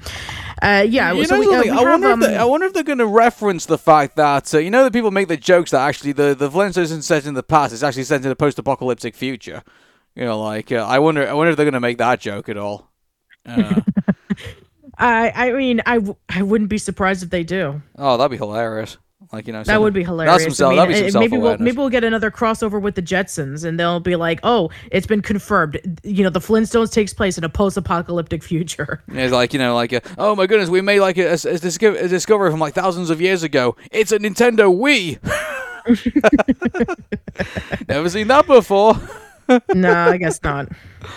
Oh. Anyway, so according to what the synopsis is that Fred is on the brink of retirement and a 20-something Pebbles is embarking on her own career, which is more aligned what happened in both of the specials that we talked about, as well as in the 1970s series in which they were teenagers and Pebbles wanted to lean more towards wanting to be her own independent woman. So and also keep in mind, interesting to see where all the other characters, because keep in mind, in the specials as well, where Wilma and Betty wanted to start their own business, and they had their own catering system, company, exactly, and I'm trying to remember where everyone else was up to at that point. I mean, I don't know, maybe they're going to rewrite this again, maybe, and maybe they're going to be doing something different. They'll probably rewrite it again. I don't think Wilma and Betty will have their own catering company. And I mean, when those specials came out, Fred was still working for Mr. Slate, so he wasn't at the point of retirement yet. Yeah, so, well, I mean, in this, he's on the verge of retirement, so he's at that point where he's going to be saving up to say, okay, I'm going to finally retire. Yeah, maybe they'll actually look older because, I mean, let's be honest. I mean, they look more or less the exact same even when Pebbles and Bam Bam were adults. Well, you never know. Well, I mean, we're going to see what the designs look like. Who knows? Maybe, where Fred Flintstone might be getting a few more grey hairs and maybe a few other ones. I don't know. But, I mean, the only thing I think of is that, obviously, I don't think they're going to be making it canon with, the specials at all. We mentioned the specials, but I don't think they're going to make them canon to that, I don't think. No, I think they're going to have this as its own separate thing. Yeah, I think so, because, if we were going to stay canon to the thing, Fred wouldn't be able to retire at this point, because obviously he spent the nest egg, obviously he gambled the nest egg on, the whatchamacallit, on that Broncos game, and that started the events of I Yabba Dabba Do, where he thought he'd have to get them all married in Vegas and stuff, it was just so that if anything, he barely had any money to start, at the very end of it all. So, and then obviously there was the joke of, where Barney, winning it, in Rock Vegas and all this money, and then obviously investing it some other place. So, Yeah, I think that they're probably going to look at the original Flintstones and then just spin it off from there. So they'll probably ignore the Pebbles and Bam Bam series from the 70s, and they'll ignore the other specials that came out of the 80s and 90s. It'd be interesting to see if they do reference them, but I don't think so. Who knows? I don't think so either, yeah. Maybe, I mean, is it even mentioned that Pebbles and Bam Bam are married at this point? I don't think they are. No, I mean, the only thing that they mentioned is that Pebbles is going to be embarking her own career, so there's no mention of even, her and Bam Bam are even together. Yeah, that'll be interesting. I mean, it'd be an interesting departure if they decided to do it, because obviously every time that, even in the original, Flintstones series, like it was suggested that Pebbles and Bam Bam did marry eventually, and also it was done in the new version of the Flintstones as well. So I don't know if they decided to do something different. Maybe they might just be friends at this point. I don't know. So we'll see. I don't know. We'll see. Yeah, so that is all we know of for now. So if we do hear any more news about it, we will keep you guys posted. All right, so once again, we have news involving with unionizing, because apparently we haven't caught up with that. So yeah, we talked about how Nickelodeon was able to finally unionize about a month ago, but now we have Disney wanting to get into this, which I hope they do, because, man, I mean, there's a long history of Disney wanting to unionize for decades. Like, I'm not even joking. Even when Walt Disney was around, there was huge protests of wanting unionization. And now they're finally putting down to the Animation Guild that they want to have unionization so that they can be able to have better benefits and better pay, especially with everything that's been going on. So, yeah, I mean, the production workers are saying, please let us be unionized. Yeah. So, I mean, in regards to this, I mean, yeah, I mean, I'm in full support of it. Like, I mean, also keeping this in mind, like, Disney has not been treating their employees all that well, like, for the last couple of years, definitely during the pandemic as well. So, I mean, them now asking for unionization to protect themselves doesn't surprise me in the slightest. It doesn't. And this is going to be another headache for Disney, and they really are going to have to be very careful about this, in regards to how they treat their employees from here on in. Because I mean, sooner or later, like in regards to the animation studios and even the theme parks, they're not the only game in town anymore. Pretty much, like where Super Nintendo World's going to be opening up soon, or it's already opened up already in some places. Yeah. And, no doubt they're going to be expanding the Universal parks at some point. And so, and also, it's getting harder for Disney also to, navigate themselves in Florida right now for all sorts of political reasons. So, they really are going to have to be very careful here in regards to all of this. And with Bob Iger coming back and now wanting to kind of reverse a lot of of the damage that's basically been done to Disney recently, I think he'll probably be looking about this too. I probably would imagine. Yeah, so let's take a look at what the original letter says. So, courtesy of the official website of the International Alliance of Theatrical Stage Employees, or IATSE, it says as such. We are writing this letter to encourage Disney leadership to do the right thing and recognize the demand of production coordinators, production managers, and production supervisors to join IATSE Local 839, the Animation Guild. This is the same union that represents the artists and TDs we work alongside each and every day. The Walt Disney Company is a massive company with a legacy that spans 100 years. It is time for Disney to recognize the contributions that production workers make to ensure the creative, financial, and cultural success of Disney's animated features and special projects. It's time we have the protections of a union like our MPEG editors and artists and TD colleagues in the Animation Guild. I'm just going to skip on forward and I'm just going to read off the last paragraph. Disney, we demand you do the right thing and voluntarily recognize the IATSE and its Local 839, the Animation Guild, as the exclusive representation of all production coordinators, managers, and supervisors. Trying to exclude half of us based off of the standard not applicable to our industry based on current practices is an attempt to divide us. It will not work. The endurance of Disney for the past 100 years is only made possible by the workers who create the beloved films and shows that have inspired generations. Wouldn't it be incredible if Disney began the next 100 years by recognizing and supporting the workers' rights to organize? Sincerely, production coordinators, production supervisors, production managers, union representative WDAS employees, and additional supporters. So, as of the making of this, there are 15,824 signatures collected, and they only need 9,776 more so that they can reach their goal of 25,600. Okay, well, let's see what happens. Disney needs an answer to this. So No, they haven't answered to this yet. no, I'm sure that once, they haven't answered yet, but they need an answer, and they better get one pretty quickly. So. yeah. I hope that they can be able to go in the right direction and have them unionized. All right, so let's go over to our next bit of news. So, one of our favorite things that we like to do here in Erin and Patricia is to check out the Google Trends. So, we did this last time when we looked at what everybody's favorite Nickelodeon show was. In honor of the upcoming Mario movie, we're looking at everybody's favorite Mario character.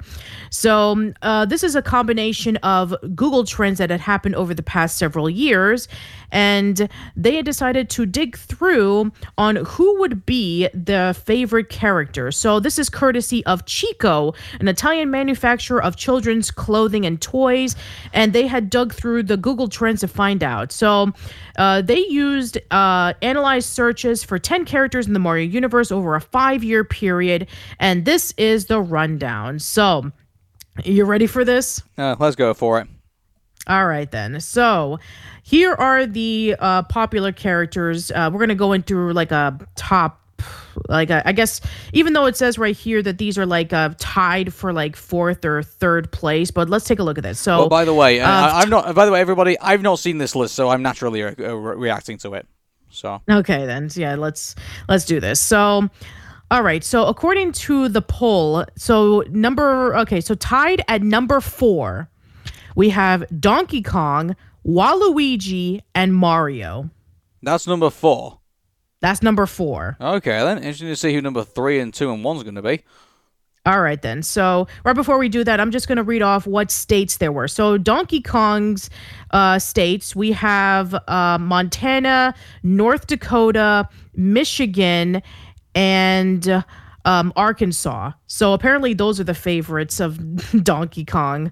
And as for Waluigi, we have Alaska, we have Idaho, we have Oregon, and I think, let me see, 1, 2, oh yeah, and Hawaii.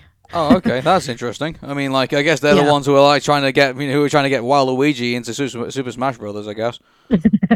I guess so. Yeah. Okay, so Mario, we have, let's see what we got. We have Utah, we have Oklahoma, we have South Dakota, and I think that's Nevada. Okay. Yeah, so all right, let's go over to the next one. So next one we have is so number 3 on the list is Daisy. Who selected Daisy? Let's see what we got. So we have, let's see what we got. I think that's New Mexico. No, let's see, New Mexico. We have is that supposed to be Rhode Island? Okay. I don't know. You're the American. No, I mean, the reason why I'm saying this is because it's like a tiny little blurb all the way in the Northeast. So I think that's supposed to be like Rhode Island because it's really tiny from here. I don't know. I really don't understand why they always have like tiny states to like showcase these, because I don't know if I just need to see it like much more clearly, but it's ridiculous that they just always have them in like the tiniest like maps. Anyway, so yeah, Arizona, Nevada, and that's okay, so I'm trying to see here. Oh, it's New Jersey. Okay, so it's not Rhode Island, it's New Jersey. So yeah, New Jersey apparently is a Daisy fan. We have Arkansas, who's also a big Daisy fan, and also another one is Kentucky. So yeah, I guess they're huge Daisy fans over there. Okay, then. Okay. Well, I mean, given the fact that, I'm quite surprised that a majority of states decided that, Daisy, was going to be, the popular Nintendo character, but all right then. That is surprising. Yeah, it is very surprising. All right, so at number 2 with 14 states, we have Luigi. That doesn't surprise me, actually. I'm not going to read off all the states, but I'm just going to read off several of them. Some of the states we have is Alabama, Texas, Louisiana, Florida, New York. We have Missouri. We have Wyoming. So yeah, a lot of states really love Luigi. Tennessee also loves Luigi too, and so does Indiana. So, All right, I mean, yeah. in regards to Luigi, I mean, like, you know, he had Luigi's Mansion, which is obviously, so, you know, also he's been in Smash Brothers as well. So, like, and also, mind you, we're not going off, like, you know, Mario is missing and, like, you know, all the other, like, you know, dreadful, No, please do educational not. games. Yeah, like, you know, Luigi's had enough suffering in the 90s, but, you know, he's finally got to the point where he's no longer living in his brother's shadow. No, that's true. I mean, Luigi has 10 states that love him more than Mario. That's crazy. But he wasn't able to defeat our number one. At number one with 16 states, it's Wario. Well, he's number one. Yeah, Wario is number one. Well, the WarioWare games were really popular at the time, and you know, Wario as a character is he is a great antagonist. Here's the thing, like that's what I'm saying. In the Super Mario movie, if they decide to make a second one, he should be the next villain in the second movie. Yeah. Like, you know, like everyone would love that, I think.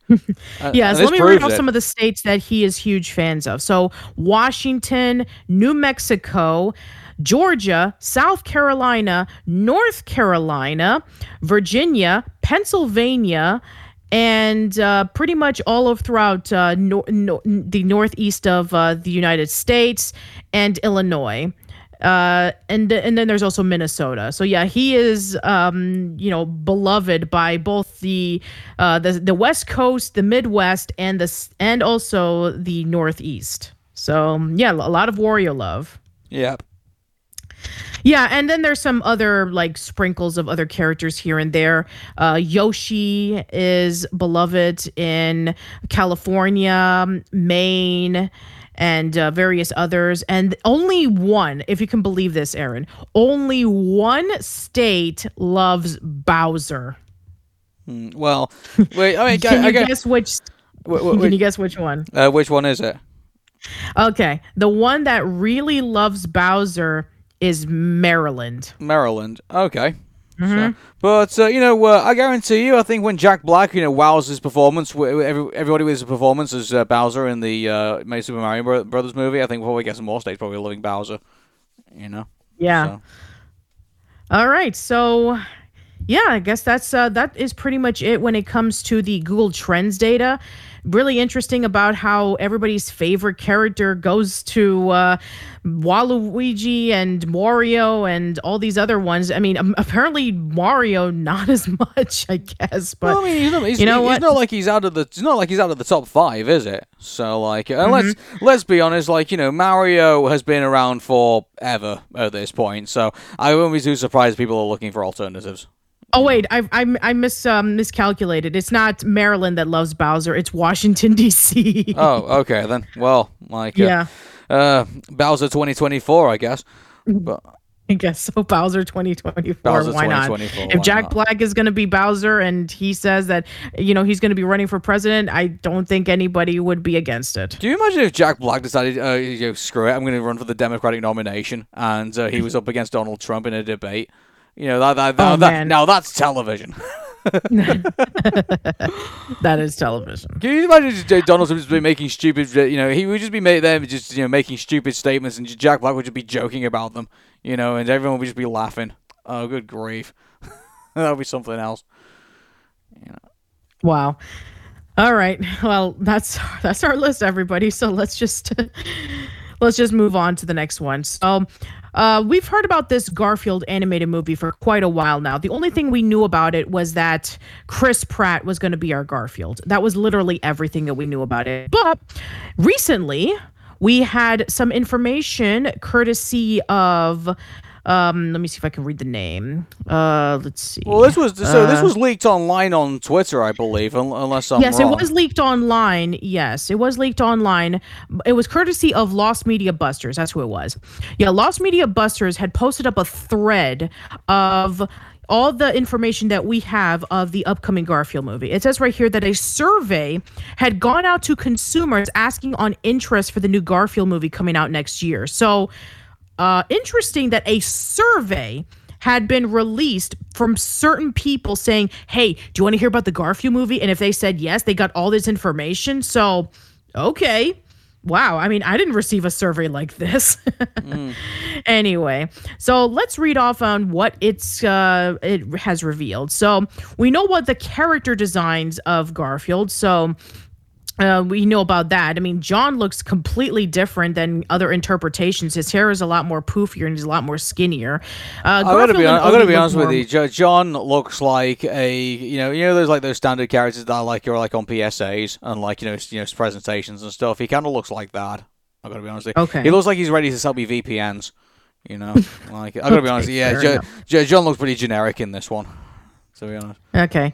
And we have some new characters who are introduced to this. So Garfield's father, Vic, which is really interesting because we have rarely, if ever, have heard of Garfield's father. We know of Garfield's mother, if we remember from both the comics and the specials that aired in the 80s. But this is the first time in which his father is going to be a major focus. I'm really surprised. The bad guy. I mean, just recording on that. I mean, like, looking at Garfield's dad. I mean, like, do you remember Sonic Unleashed? Yes. Like, it kind of looks like Garfield if, like, he was, if that had happened to him. Like he became like the were he's like a were Garfield. Where Garfield. Yeah. Anyway, so yeah, we have the villain of this film who's going to be Jinx and her two henchmen, Roland and Nolan. So Jinx is a cat and Roland and Nolan are dogs. We have also, in addition to that, we have the voice cast, which again has not been mentioned other than Chris Pratt as Garfield. So let's read off who's going to be our voice cast. So we have Brett Goldstein, who's going to be playing Roland. Samuel L. Jackson is going to be playing Vic. Cicely Strong is going to be playing as Marge, the security guard. Nicholas Hoult is going to be playing John. Bowen Yang is going to be Nolan. Ving Rhames is going to be playing Otto, who's a bulldog. Hannah Waddingham is going to be Jinx. And then, of course, there's Chris Pratt as Golf. And finally, the thing that was released was the plot synopsis. Garfield is a new animated movie that follows the lasagna-loving, Monday-hating, fluffy and fat orange cat through a funny hijinks-filled heist featuring a voice cast of Chris Pratt and Samuel L. Jackson. When Garfield was a baby kitten, he gets abandoned in an alley on a dark and rainy night. Scared, wet, and hungry, he follows the scent of something delicious to find John eating a cheesy, mouth-watering pizza. John gives Garfield a bite, which quickly turns into a little Garfield swallowing the pizza whole. John adopts Garfield and later a puppy named Odie. They become a loving family complete with weekly lasagna-eating nights. Garfield enjoys his pampered life as an indoor cat. One night, while making a midnight snack of all the leftovers in the fridge, when let me just skip over to the next pitch. Oh, yeah. Garfield and Odie are kidnapped by Nolan, a tiny whippet, and Roland, a huge Shar-Pei. The dogs then take them to the secret lair of Jinx, a diva showcat and criminal mastermind. Garfield is relieved only when Vic shows up to rescue them, only to discover that Vic is the absentee father who long ago abandoned Garfield in the alley. Jinx and Vic go way back. He double-crossed her years ago, which landed her in the pound for 5 years. He got her scared dog henchmen to kidnap Garfield and Odie because she knew it would lure Vic to her, and she wants payback. Jinx demand give her 1,672 bottles of milk, one for each day that she was in the pound in 72 hours. If she don't, she will sick Roland and Nolan on them. To get the milk, Garfield and the gang must pull off an elaborate heist in a high-security dairy farm. To get there, they have to jump onto a speeding train. When they get to the farm, they start planning and training for the heist. Reluctant Garfield learns how to be an outdoor cat, and he learns to make amends with Vic so they can work as a team. Can Garfield and the gang get through all the obstacles in their way, including an electric fence, massive cheese shredder, and scary security guards to get milk for the evil Jinx? Garfield will do his best, even if it means stepping away from his comfortable life and into the big world outside of his window. Okay. Wow, that's a pretty elaborate plot for a Garfield movie. Yeah, I mean, like, I gotta be honest with you, I couldn't comment on any of that. Like, yeah, there's just too much of it. I mean, like, Yeah, this is a lot. I mean, especially since it pretty much writes away everything that we knew about Garfield. First of all, Garfield was born in an Italian restaurant with his mom, and they got separated when the restaurant closed down. And then Garfield and his mom reunited years later, and his mom was an alley cat who lived in that restaurant secretly. And then, the whole thing about Garfield's father was rarely mentioned at all. And also the fact that Garfield loved lasagna because he was born and raised in an Italian restaurant. So the whole thing about like meeting up with John eating a pizza doesn't make any sense at all. And remember with Odie, he was owned by Hyman right before that, he completely disappeared for whatever reason. So, yeah, they're completely changing the story of Garfield, which, it's not too much of a big deal for people who grew up with Garfield, especially with the story has been changed constantly, like with the Garfield movies and specials. But yeah, this is like something that I've never heard of something like this elaborate, involving with like heist and reuniting with a lost father and all this kind of stuff. It's like, this is a lot, man. So basically, we're just starting the Garfield story all over again for like the umpteenth time. Yeah, pretty much. I'm already disinterested. It's why not just we all know what the Garfield story is. It's not like it needs to be changed over again, does it? I mean, they've done it. Like we mentioned this with Teenage Mutant Ninja Turtles, in which even though that they've kept the original story about like four turtles and they were raised together by a rat and they're taking down all this the this evil is stuff different. This is different. Yeah. This is like this is completely starting from scratch and rewriting the Garfield story all over again. Apparently, Yes. and which is just like, okay, like it's not that it's not been done before. I'm not saying that's a problem within itself, but I mean, like I mean, I just been reading about all of that. Like, for a synopsis, that's pretty exhausting for like people to kind of get their heads into. Pretty much. Yeah, and also they've cut off a lot of iconic Garfield characters. There, no Nermal, no Liz. Garfield's mom is not even going to be in this one. I mean, yeah, you're removing a lot of iconic characters and replacing it with new ones. You're completely changing the story from the ground up, as opposed to like in Teenage Mutant Ninja Turtles Mutant Mayhem, in which they've kept the original backstory of the Turtles, but then they're just going to go off from there. So, yeah, I mean, like, it's completely like rewriting the book of Garfield. Yeah, like, why are they doing? I mean, I don't understand the justification for any of this, to be honest with you. Like, I'm not sure. I'm still trying to get my head around that Samuel L. Jackson's going to be in this. Yeah, he's going to be Garfield's dad. Exactly, yeah, like, it's meow, motherfucker, do you speak it? It's just... Okay, well, again, this is all the information we know of. We know the plot synopsis. There's too much information. Yeah. I mean, we haven't seen a trailer. That's the thing. We haven't seen a trailer yet. Well, I mean, this is just leaks. The information that's been given to. I mean, who did it say this was given to? It was given to like a test. People who, there was a survey that was going around to consumers, and when they said yes, they got all this information, and that's how we were able to get it. Okay, so there was this survey that was given out. Good grief, they gave a lot out to people. I mean, like, I'm interested to see how this all turns out, if it does come about. I have no idea. But, I mean, at the moment, like, there's all this leak. I mean, like, it's kind of spilled the beans on all of this, really. Like, it's, I don't know, like, it's just, they should have really kept this more secretive, really. Like, or they shouldn't have given, I think they've given away too much information, in my opinion. I don't know. Well, I take it that they weren't expecting for these people to actually leak all this stuff online. They were just like, hey, you want to hear about what this stuff is about? It's the internet. Well, here you go. The course stuff's going to leak. Like, remember, like, all that Super Mario stuff that we heard about before they when that all like, leaked online?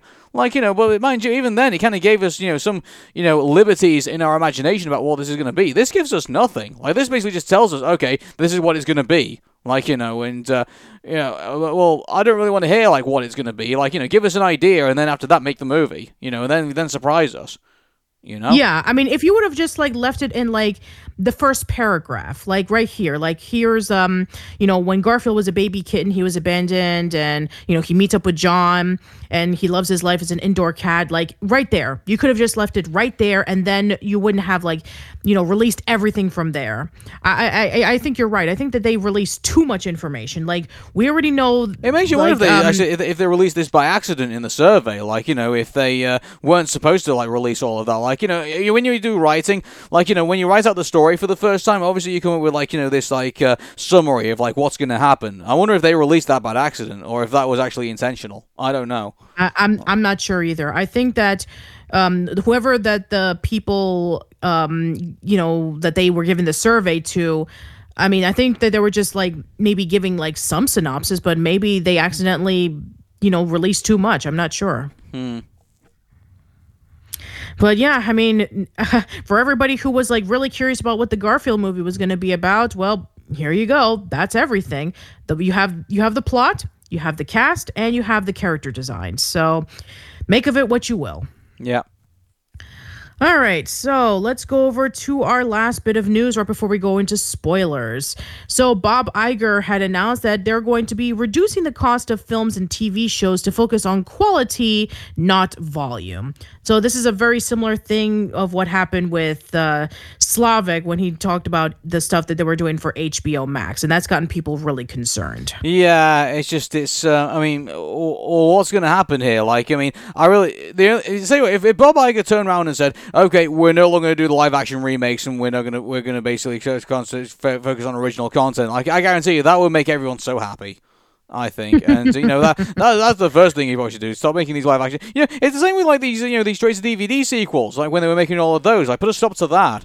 Enough already. But here's the thing: John Lasseter stopped that, not Michael Eisner or Bob Iger. Well, regardless of who stops it, someone should stop it now. In regards to that, if it goes to be a way, okay, we're going to reduce the cost of making the film, so obviously we're going to be, hopefully, I'm hoping that this could be, stopping all the live action stuff and concentrating on what is going to make the money and what is going to make people happy about the Disney the Disney quality. If it was quality over quantity, that would be great. That's a great message to send in regards to all of that. He says the TV show is going to focus on quality. Great. Mind you, we got quality already with Amphibia, Gravity Falls, and with the Owl House, and various other shows as well. I'd be very happy if you turn around and say, okay, well, we're not going to make any of the other crappy shows. We're going to basically focus on those, obviously that ship's now sailed.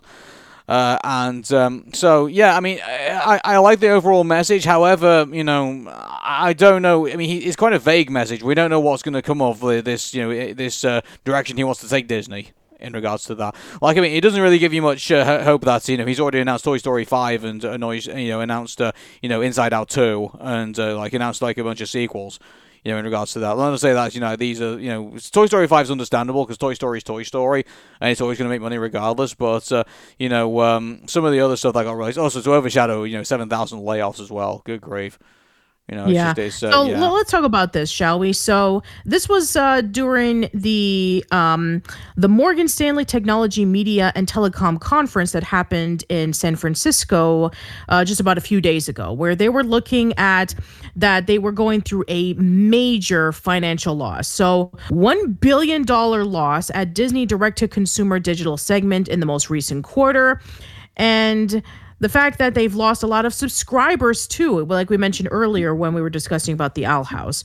And not to mention that we mentioned this earlier, that 7,000 jobs were cut at Disney to reduce operating costs of more than $5.5 billion. So this is what he said in terms of this. In our zeal to grow global subs, I think we were off in terms of that too low pricing strategy, and we're now starting to learn more about it to adjust accordingly. And then there was discussing about what are they going to do about Hulu? And they're still trying to work on that because remember that Disney and Comcast have the rights to Hulu. And he says, before we make any big decisions about our level of investment, our commitment is to our business. We want to understand where Hulu can go. And there was a lot of other things that have been called out, such as the separation between advertising, sales, subscriptions, and all that kind of stuff. And he was talking about that it's all about accountability, understanding the marketplace of where you want to be able to spend and how you want to be able to revenue all that kind of information and all that's expenses. They need to be able to pull back together, not just for sanity purposes, but for the opportunity to reduce expenses. And then they're also talking about like they're going to be pushing towards streaming theatrical titles, undermining the licensing and retail businesses, and that they can be able to coexist on traditional distribution platforms and streaming without damaging either due to differing team platforming audiences. Even though that they'll eventually migrate to streaming, they're not there 100% yet. So yeah, there's going to be a lot of changes happening, especially since they have to, kind of like bring back all the revenue that they lost. Yeah, and in regards to like going back to traditional distribution, I think I'm all for it. I said the minute I heard about that, I said, Amphibia, Gravity Falls, Owl House, on Blu-ray, please. Get them out there so I can have like physical media on them. Yeah, exactly. And I'm really happy to hear that because, a lot of, DVDs, they're going to be coming out of print soon. I mean, there's just been an announcement from the Shout Factory that Gravity Falls, they're releasing the last bits of their DVD right before they're no longer in stock. As soon as that's done, they're over. And the only way that people are going to be able to watch these officially is by streaming services. But what happens if, streaming services take these away? Then there's no way to watch it other than watching it illegally. Exactly. So another way to watch it is to have a physical release. And a lot of people are wanting to see more of that. And so hearing that makes me happy to know that they'll be doing that in the future. Yeah. I just think that, getting rid of traditional distribution, I think, was a mistake. I think at this point, they were making money out of doing all this stuff, and so everyone really likes this kind of, because when you do like the special edition kind of DVD releases, like say for example they did one for the Owl House, and when that show is over, and they did hey, here's 3 DVDs, one has there's one season 1, season 2, and then you got season 3, which is on another one, and then after that you got all the bonuses, you got the extras, you got all that good stuff, even with Bucky O'Hare and the Toad Wars when they did their DVD, on there you could get all the bonus material, some of the scripts, some some of the other stuff, some of the art, something getting really cool stuff. I think is really cool. I think, and you don't get that with streaming. Another thing that we can add in there is interviews and commentaries. I think that a lot of people have been missing that. Yeah. Oh, good. A Dana Terrace and a cast commentary over Owl House episodes would be so loved. I think getting an insight into some of the most emotional episodes of the show. Yeah. Oh, we'd love that. That would be great. Yeah. Yeah, and I know this has nothing to do with the discussion of Bob Iger saying, all of the streaming stuff and what they're going to be able to do to cut costs. But another thing that he mentioned was that he thinks that the theme park prices are too aggressive. That I definitely agree with. And also, they're going to go higher as well because, it's just, right now the economy is just going into free fall. And so, unless, inflation gets under control and things like that, they're just going to keep going up and up too because, demands is going to keep going up for, materials that they'll need for the parks. And things like that, so that's gonna come under control. I don't know if they're gonna do it for they'll do more deals where if you're going on a family holiday to Disney, then they'll basically give you a discount on various things as well, or maybe they might offer discounts to all the hotels. You remember you and me when we went to you and I were picking hotels in Florida to go to Disney World based on the fact that we get discounts and we get free travel over to the park if we get it. That's right. If you remember, so. Those people still exist. They're still looking for, okay, we want package holidays, but at the same time, we don't want to go, officially through Disney. We just kind of, want to, use the hotels that are, nearby and basically have, transportation over to, the places. And you and I did that pretty well. I think it was Best Western, I think we went through. We did. We did stay in Best Western. Yeah. We stood there for, 2 or 3 days, and we took advantage of the ticket prices and the fact that we were able to get free rides so that we didn't have to worry about parking. And most importantly, not breaking the bank either, because staying at the Best Western wasn't too bad, was it? So no, the only reason I found it too bad is because I accidentally paid with my British credit card, so my British debit card. So I ended up incurring a charge for paying having pounds converted into dollars. But but I digress. I mean, like in regards to the local economy around the Disney parks, I think if they did something to like help out those local businesses and they did something to help out the local consumer to like get a better deal with staying during a Disney stay, I think that would do a world of good. I think for Disney, because then you got a hotel and then you got the park and you got it all at an affordable price. So that needs to happen. Mm-hmm. Yeah. According to what Bob Iger said in terms of, being too aggressive, he said, I always believed that Disney was a brand that needed to be accessible. And I think that in our zeal to grow profits, we may have been too aggressive on some of our pricing. I think there's a way to continue to grow our business, but be smarter about how we price so that we can maintain that brand value of accessibility, which is true because if you remember that ticket prices were getting like really, really high. And the way of trying to enter into the rides was ridiculous, like having like the genie pass, and you had to like pay a certain amount of money just to wait a few minutes shorter wasn't even worth it for a lot of people. Yeah, I mean, I'm glad that Bob Iger was able to see this and saying like, yeah, I think that we need some tightening up. So maybe they'll be able to like remove some of the fat that is like unnecessary for Disney and being able to like produce some of the quality stuff that we've been wanting to see. Because I mean, let's be honest, like you were saying before, those live action remakes I think have got to go. Yep. I mean, let's be honest. I mean, not a lot of people are really excited for them. I mean, when was the last time a person was saying like, wow, I've always wanted to see that live action? Well, I mean, it's kind of funny because they kind of like have short shelf life, don't they? Like, they kind of come and go. Like, I mean, I get that The Lion King made like $1 billion at the box office, but I barely hear anybody talking about it now. Since then. Yeah, that's true. Yeah, I mean, they do make a lot of money, admittedly, but they're just not as impactful and fondly remembered as the animated stuff. Because they can't get away with it in live action. Like, like it's a cartoon for a reason. It's a medium that's like more flexible than actually doing it in real life. Yeah, unfortunately for some people, and I've already told this story many times, but I remember the time in which, an executive over at ABC was working on a project that we were doing at school, and they were mentioning about how they like the live action remakes because they can never treat the animated movies as seriously. You know, my biggest worry is, like, now we're starting to, like, see AI art, and we're starting to see, like, AI-related stuff. Like, maybe their idea of, like, cutting down costs is that we're going to see a lot more AI stuff.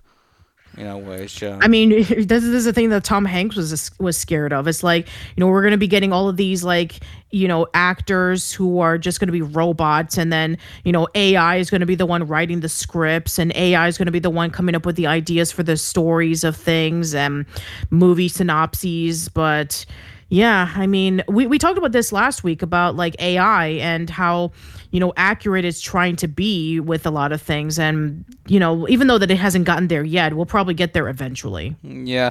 Mind you, given the fact that, AI currently is a moral thing going on right now because, I mean, it's being used, it's the way they've been training AI has been using, like, content that's been found on the internet by other people. And the problem with that is that if that's going to be the case and this starts going into the mainstream, there's going to be a lot of people who are going to be lawyering up and saying, hey, Disney owes me a bit of a check in, because they somewhere down the line, the AI was trying to use my stuff, So I can probably imagine that, when this starts to, really start hit mainstream, there's going to be a lot of lawsuits over it. I can probably imagine. So, yeah. So this might not be the money spinner that Disney hopes it's going to be. They might be losing money having to, settle cases because of it. Yeah. I wouldn't be surprised if it did, but let's just hope that it doesn't go into that direction. Well, if it does, it's going to be a problem, and it is going to be a major problem. Because how else, if they want to reduce costs on films and they are going to be in a position where they might end up paying their creators and their producers more money, where are they going to go? How are they going to do? I mean, how are they going to pull this off? Effectively, like, it's not like they have Walt Disney, like, lying around saying that, oh, hey, we can just do this, that, and the other. Like, innovation's gone now, and now they're sort of left with, like, whatever's Please, left. let us not have a new generation of people asking what would Walt do, because that didn't turn out well last time. Exactly, yeah, and Disney's going to find itself in a bind, I think, in the next couple of years, for all sorts of reasons, politically, creatively, employability wise, it's going to be challenging times, I think, for the next couple of years for the Disney Corporation. And I don't think Bob Iger, as well as he's done over the last couple of years, I'm not even sure even for this challenge if he can overcome it. So. Yeah, and that makes me scared about what the next CEO of Disney is going to do to try to fix it. Yeah, probably nothing good. And on that sour note. Yeah, on that sour note, let's talk about something positive with Disney, and that is with Moon Girl and Devil Dinosaur. Well, hang on a second. It is a spoiler section, just to let everybody know. So, this is the end of the show for you if you don't want to get spoiled on Moon Girl and Devil Dinosaur. So, if you not wanting to listen any further to us talking about this particular episode, it's episode 4, I believe now it is. Yeah, it is 4. Episode 4. So, if you're not maybe yourself up to episode 4 of Moon Girl Dinosaur, go watch it now, and then come back to us. Either that. We'll see you next week. So, all right. Cool. All right, then. Take care, everyone. Okay, going once, going twice, going 3 times, and we're now in official, spoiler territory. So, anyway, Patricia, Moon Girl and Devil Dinosaur, do you want to lead on this? All right, so episode 4 of Moon Girl and Devil Dinosaur is Check Yourself. The plot synopsis goes as this: when Lunella loses a game of chess against a supercomputer, her obsession with winning drives the frustrated computer into controlling every device in the school to attack her.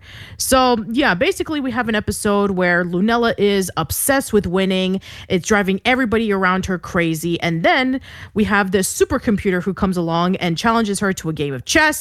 And she is trying to figure out ways of being able to defeat her. And we have this whole situation where now the computer is so frustrated that she decided to attack her by controlling every single device that is around the school. Yeah.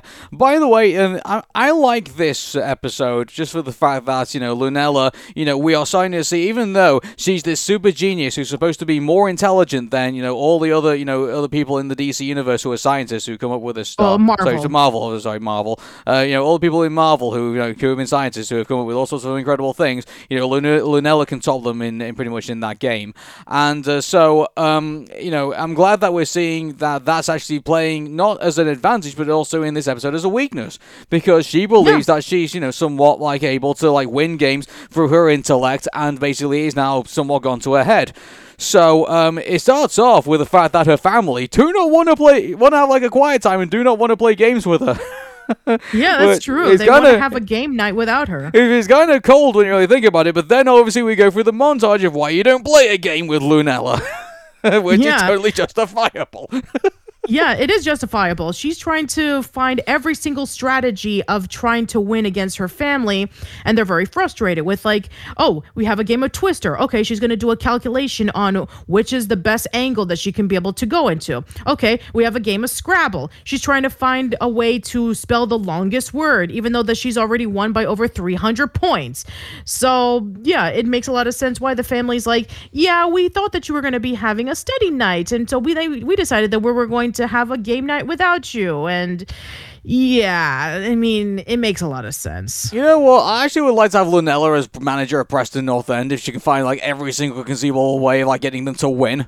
So I would appreciate her in that regard. But playing against her is a whole other thing.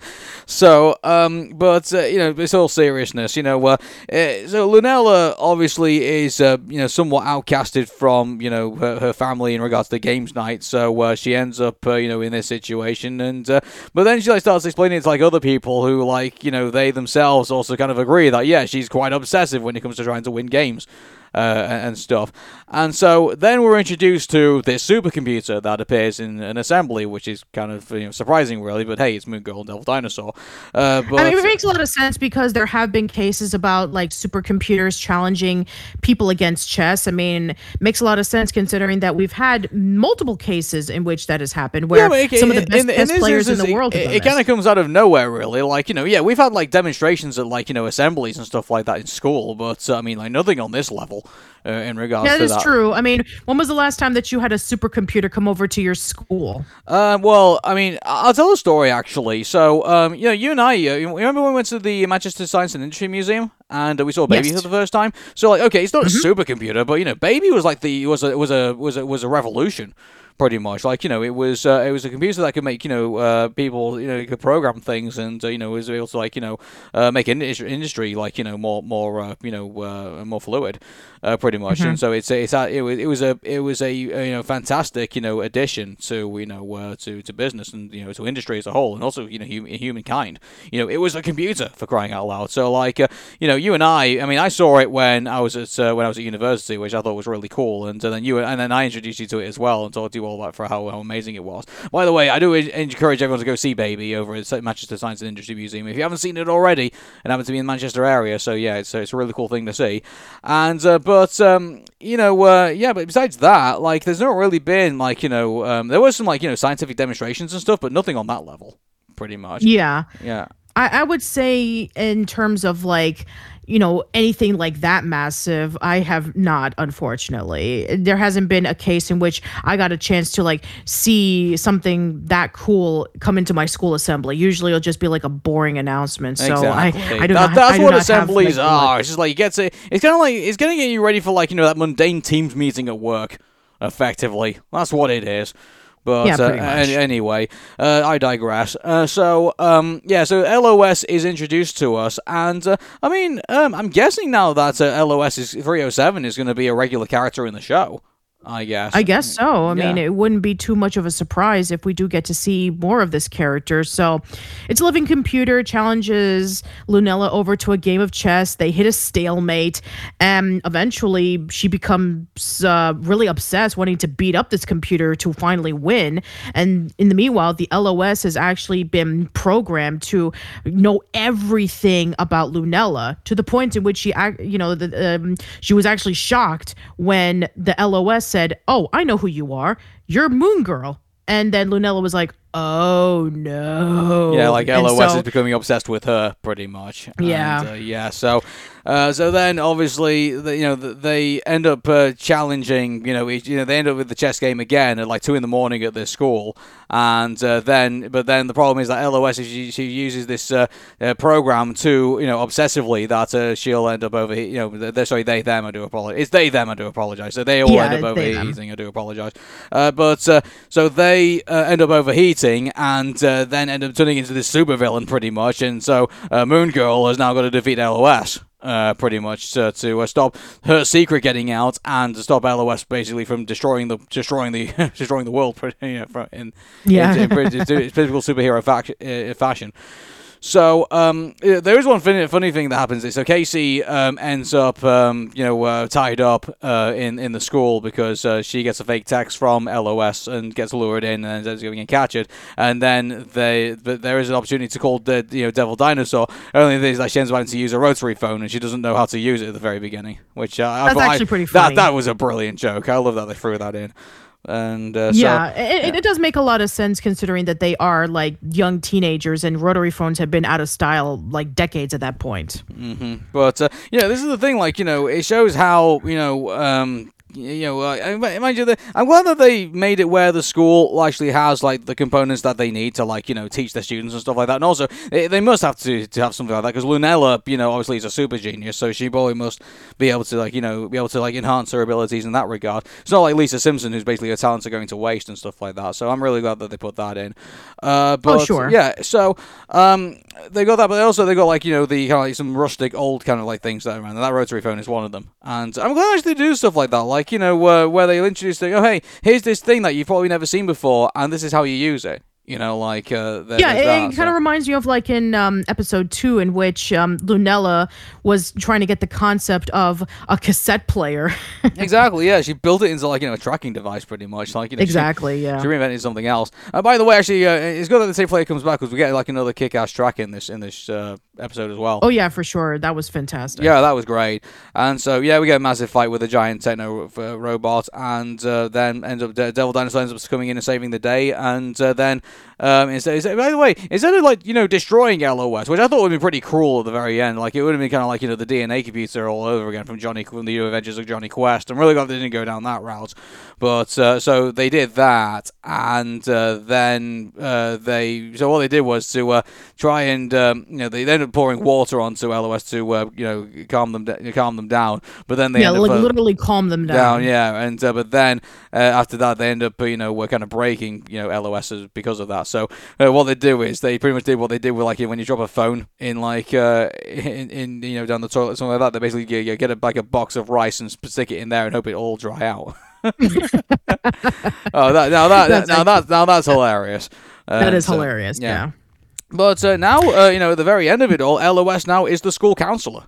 That's actually pretty interesting. That's kind of weird to really think about. Like, I mean, I don't know if this is like a commentary about like computer overlords will take over people's jobs, but I don't think that's what the direction they were going for. Yeah, but it'd be interesting to see if, like, I mean, again, we've not like watched any of the other episodes of the show, but interesting to see when LOS comes back. Like, are they going to be like, somewhat a guide for Lunella in some way? Because they do have like this, this bond now, pretty much, and so I guess maybe she's going to go to LOS for advice on certain things, be able to like bounce ideas off LOS and stuff. So I mean, I don't know, maybe they might become quite an interesting character in all of this. So, yeah. Could be a possibility, yeah. Maybe Lunella might go to LOS and say, "Hey, this Moon Girl person that I mentioned in season 1. I don't know whatever happened to her. Could you answer that question?" And they work it out together. Maybe that's gonna. Maybe the LOS. Hey, who knows? Maybe that Moon Girl maybe we made LOS. You never know. Like that's true. Yeah, that's true. Yeah. Yeah, so I think that's it's a good episode to continue on, and I think Lunella's probably like that's the other thing about it as well. Lunella right now is, while she is a super genius and she's she's not like on a Dexter level of like flawed, but she is still a kid and she still has things to learn. Even though she's still quite smart herself. And so I'm glad they've hammered that in. And so now I'm guessing that every episode is going to be her, learning a new lesson every time we go around, which I think is a really good way to go with Lunella, in my opinion. I agree. Yeah. Cool. All right. So I think that pretty much wraps it up for our discussion. Now, episode 5, we already know that it's already out on Disney Plus, but we will not be talking about that until next week. Yeah, as we did with Monsters Inc. Well, I mean, Monsters at Work was released like one episode every week, every way. But we're going to continue doing that. So like one episode per week. So yeah, we will continue doing that. All right, everybody. Well, I guess it's the only thing that's left to say. Take care. Enjoy the rest of your week, and we'll see you next week for the next episode.